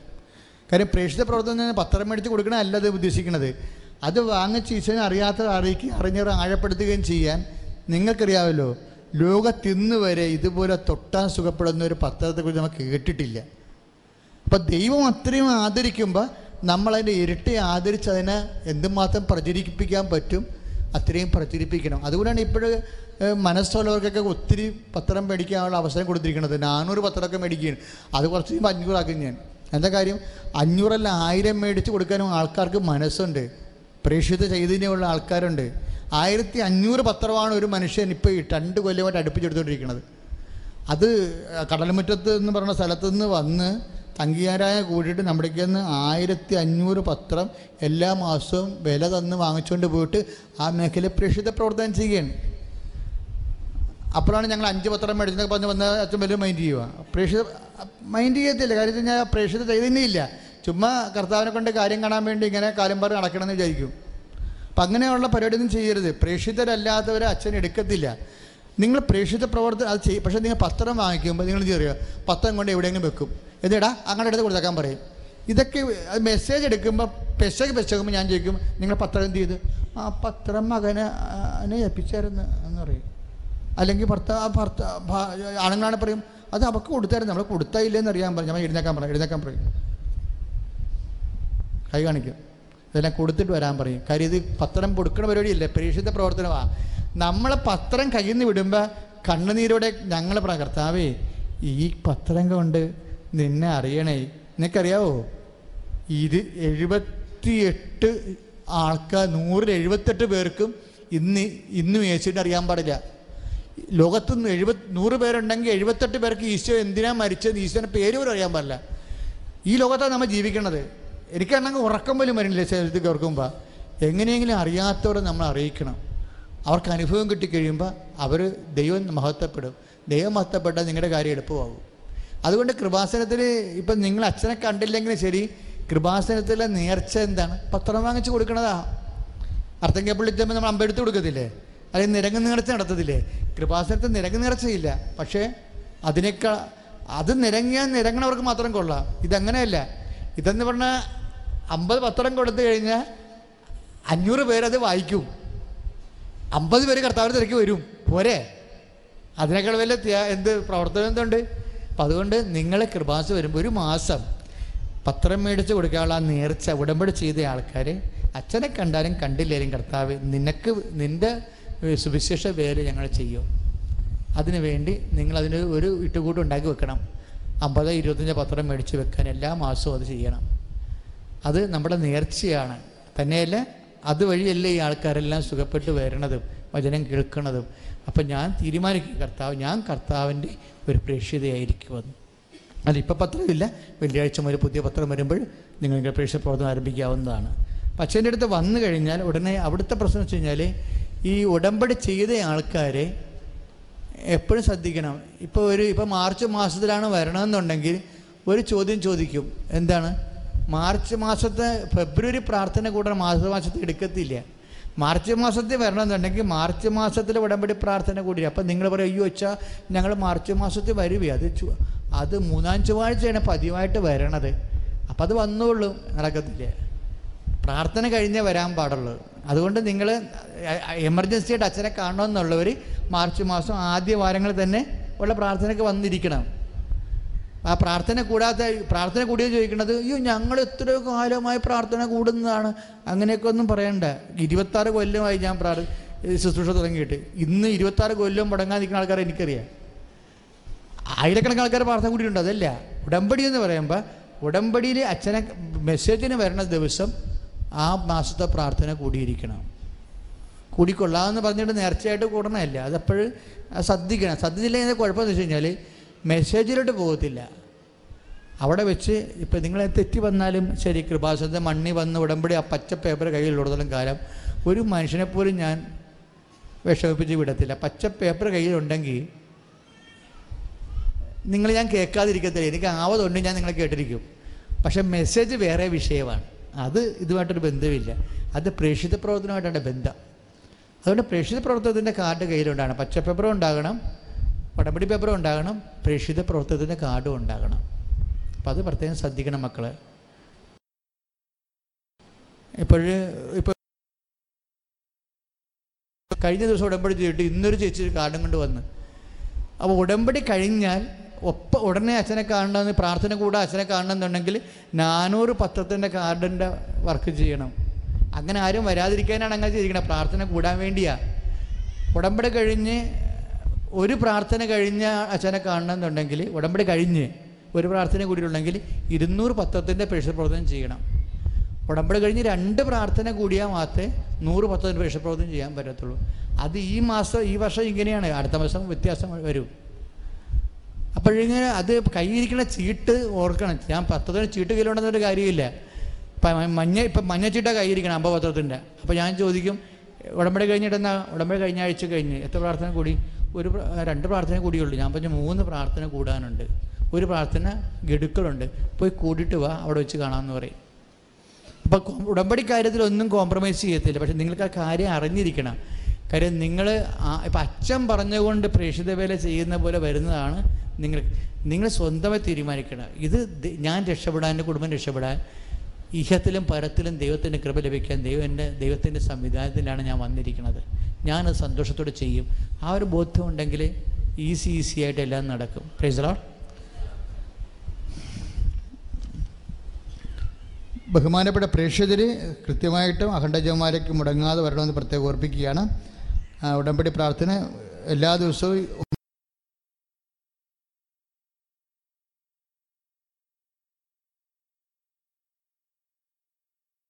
9 മുതൽ 4 150 പേർക്ക് വീതം നമ്മൾ ഭക്ഷണം സൗജന്യമായിട്ട് കൊടുത്താൽ ഒരു മാസം എത്ര രൂപ ചിലവാകും? അപ്പം നിങ്ങൾക്ക് എന്തെങ്കിലും വസ്തു വിൽപ്പന അല്ലെങ്കിൽ അതുപോലെ വരുമാനം കിട്ടുമ്പോൾ നിങ്ങൾ അരിയെടുത്ത് അല്ലെങ്കിൽ വിറക് അല്ലെങ്കിൽ ഇവിടെ നിൽക്കുക. 14 പ്രേക്ഷിതരുണ്ട് ഇവിടെ സ്റ്റാഫ്.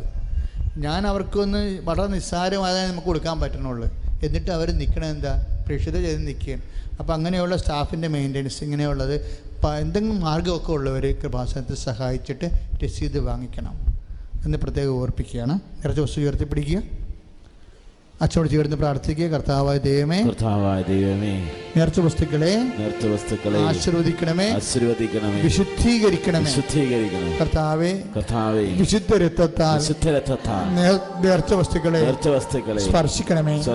നേർച്ച വസ്തുക്കളെ ഉപയോഗിക്കുന്നവരെ ഹൃദയത്തില്, ശരീരത്തിലെ ഭൗതിക ജീവിത മണ്ഡലങ്ങളിലെ കർത്താവിന്റെ വിടുതലും സൗഖ്യവും അനുഭവിക്കട്ടെ. വിശ്വാസ പ്രമാണത്തിലിട്ട് Lord Jesus Christ, for our prosperity, the fire of God, soak with the precious blood of Jesus Christ, of the Roman Catholic Church, the power of Jesus Christ, with the medicine of the Holy Priesthood, I impart the peace and grace upon this release. Those who should have grace and peace and power. മെഴുകുതിരി ഒരു വിശ്വാസ പ്രമാണം 7 സ്വർഗ്ഗസ്ഥനായതും, ശ്രദ്ധിക്കുക, മെഴുകുതിരി ഒരു വിശ്വാസ പ്രമാണം 7 സ്വർഗ്ഗസ്ഥനായതും 7 നന്മ നിറഞ്ഞവരെയാണ് പ്രാർത്ഥിക്കേണ്ടത്. പ്രാർത്ഥന കഴിയുമ്പോൾ തിരികൂതി വെക്കണം. ഇവിടെ തിരുമ്പോഴേ മറ്റു തിരി ഉപയോഗിക്കാൻ പാടുള്ളൂ. പ്രത്യേകിച്ച് പച്ചത്തിരി ഉടമ്പടി തിരിയാണ് ബുധനാഴ്ച ശനിയാഴ്ചയും കത്തിക്കണം. പച്ചത്തിരി എപ്പോഴും കത്തിക്കുമ്പോൾ രാത്രിയാണ് കത്തിക്കണത്. നീലത്തിരി പ്രത്യക്ഷീകരണ പ്രാർത്ഥന തിരിയാണ്, അത് 5:30ക്കാണ് കത്തിക്കേണ്ടത്. തെറ്റിപ്പോകരുത്. ആ പ്രത്യക്ഷീകരണ പ്രാർത്ഥന എത്രയെത്ര സാക്ഷ്യമാണ് ഇപ്പോൾ കേട്ടുകൊണ്ടിരിക്കുന്നത്, കണ്ടില്ലേ? പ്രത്യക്ഷീകരണ പ്രാർത്ഥനയാണ് അടിസ്ഥാന പ്രാർത്ഥന. അത് 5:30 നമ്മൾ പ്രാർത്ഥിക്കുന്നതാണ്. അത് നീലത്തിരി കത്തിക്കേണ്ടത്. പച്ചത്തിരി സന്ധ്യക്ക് കത്തിച്ചാൽ ഒരു പ്രശ്നവുമില്ല. ഞാൻ പിന്നെ ഉടമ്പടി ആയതുകൊണ്ട് പെട്ടെന്ന് തീരാതിരിക്കാൻ വേണ്ടി ബുധൻ ശനി എന്ന് പറഞ്ഞതേ ഉള്ളൂ. പച്ചത്തിരി രാത്രി കത്തിക്കുക, നീലത്തിരി പകൽ വെളുപ്പിനെ കത്തിക്കുക. വെളുപ്പിനെ കത്തിക്കുമ്പോൾ പ്രത്യക്ഷീകരണ പ്രാർത്ഥനയാണ് ചെല്ലേണ്ടത് നീലത്തിരിക്ക്. പച്ചത്തിരി കത്തിക്കുമ്പോൾ ഉടമ്പടി പ്രാർത്ഥനയാണ് പ്രാർത്ഥിക്കേണ്ടത്. വ്യത്യാസം അത്രയേ ഉള്ളൂ. മുട്ട നിൽക്കുക. അച്ഛൻ്റെ വചനപുസ്തകങ്ങൾ, പത്രമില്ലാത്തവർക്ക് അച്ഛൻ്റെ വചനപുസ്തകങ്ങൾ വാങ്ങിച്ചിട്ട് പ്രേക്ഷിത അടിസ്ഥാനത്തിൽ കൊടുക്കാവുന്നതാണ്. എല്ലാ പുസ്തകങ്ങളും കൗണ്ടറിൽ നിന്ന് ലഭിക്കുന്നതാണ്.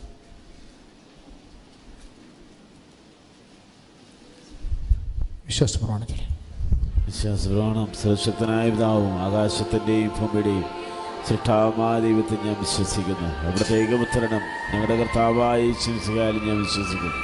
ഇപ്പുത്രൻ പരിശുദ്ധാത്മാവിനായി കന്യകാമറിയത്തിന് പിറന്ന് മധ്യസ്വരാത്തോസിൻ്റെ കാലത്ത് വിരൽ സഹിച്ച് കുരിശിനായി മരിച്ചടക്കുന്ന മതാത്തിറങ്ങി മരിച്ചടലും നാദിനമേൽ സ്വർഗത്തിലേക്ക് എന്നുള്ള സർവശക്തപിതാവാചകത്തിൻ്റെ വലത്തുഭാഗത്തിരിക്കുന്നു. അവിടെ ജീവിക്കുന്നവരെ മരിച്ചൊരു വിധിക്കാൻ വരെ ഞാൻ വിശ്വസിക്കുന്നു. സ്വർഗത്തിന് ഭാവനവും ചരിത്രമായ ജീവിതത്തിൽ ഞാൻ വിശ്വസിക്കുന്നതാണ്. യേശുവേ യേശുവേ യേശുവേ യേശുവേ യേശുവേ യേശുവേ കരങ്ങൾ ഉയർത്തിക്കൊണ്ട് യേശുവേ എന്ന് വിളിക്കേ. ഞങ്ങൾ ചെയ്യുന്നവനെ, അടയാളങ്ങൾ പ്രവർത്തിക്കുന്നവനെ, ഞങ്ങളുടെ തിരുനാമത്തെ ഞങ്ങൾ വിളിച്ചപേക്ഷിച്ച് പ്രാർത്ഥിക്കുന്ന കർത്താവേ, സമർപ്പിച്ച് പ്രാർത്ഥിക്കുന്ന കർത്താവേ, സമർപ്പിച്ച് പ്രാർത്ഥിക്കുന്ന കർത്താവേ, യേശുവേ യേശുവേ യേശുവേ യേശുവേ യേശുവേ യേശുവേ യേശുവേ ഞങ്ങളുടെ കുടുംബങ്ങളെ ശക്തിപ്പെടുത്തണമേ യേശുവേ.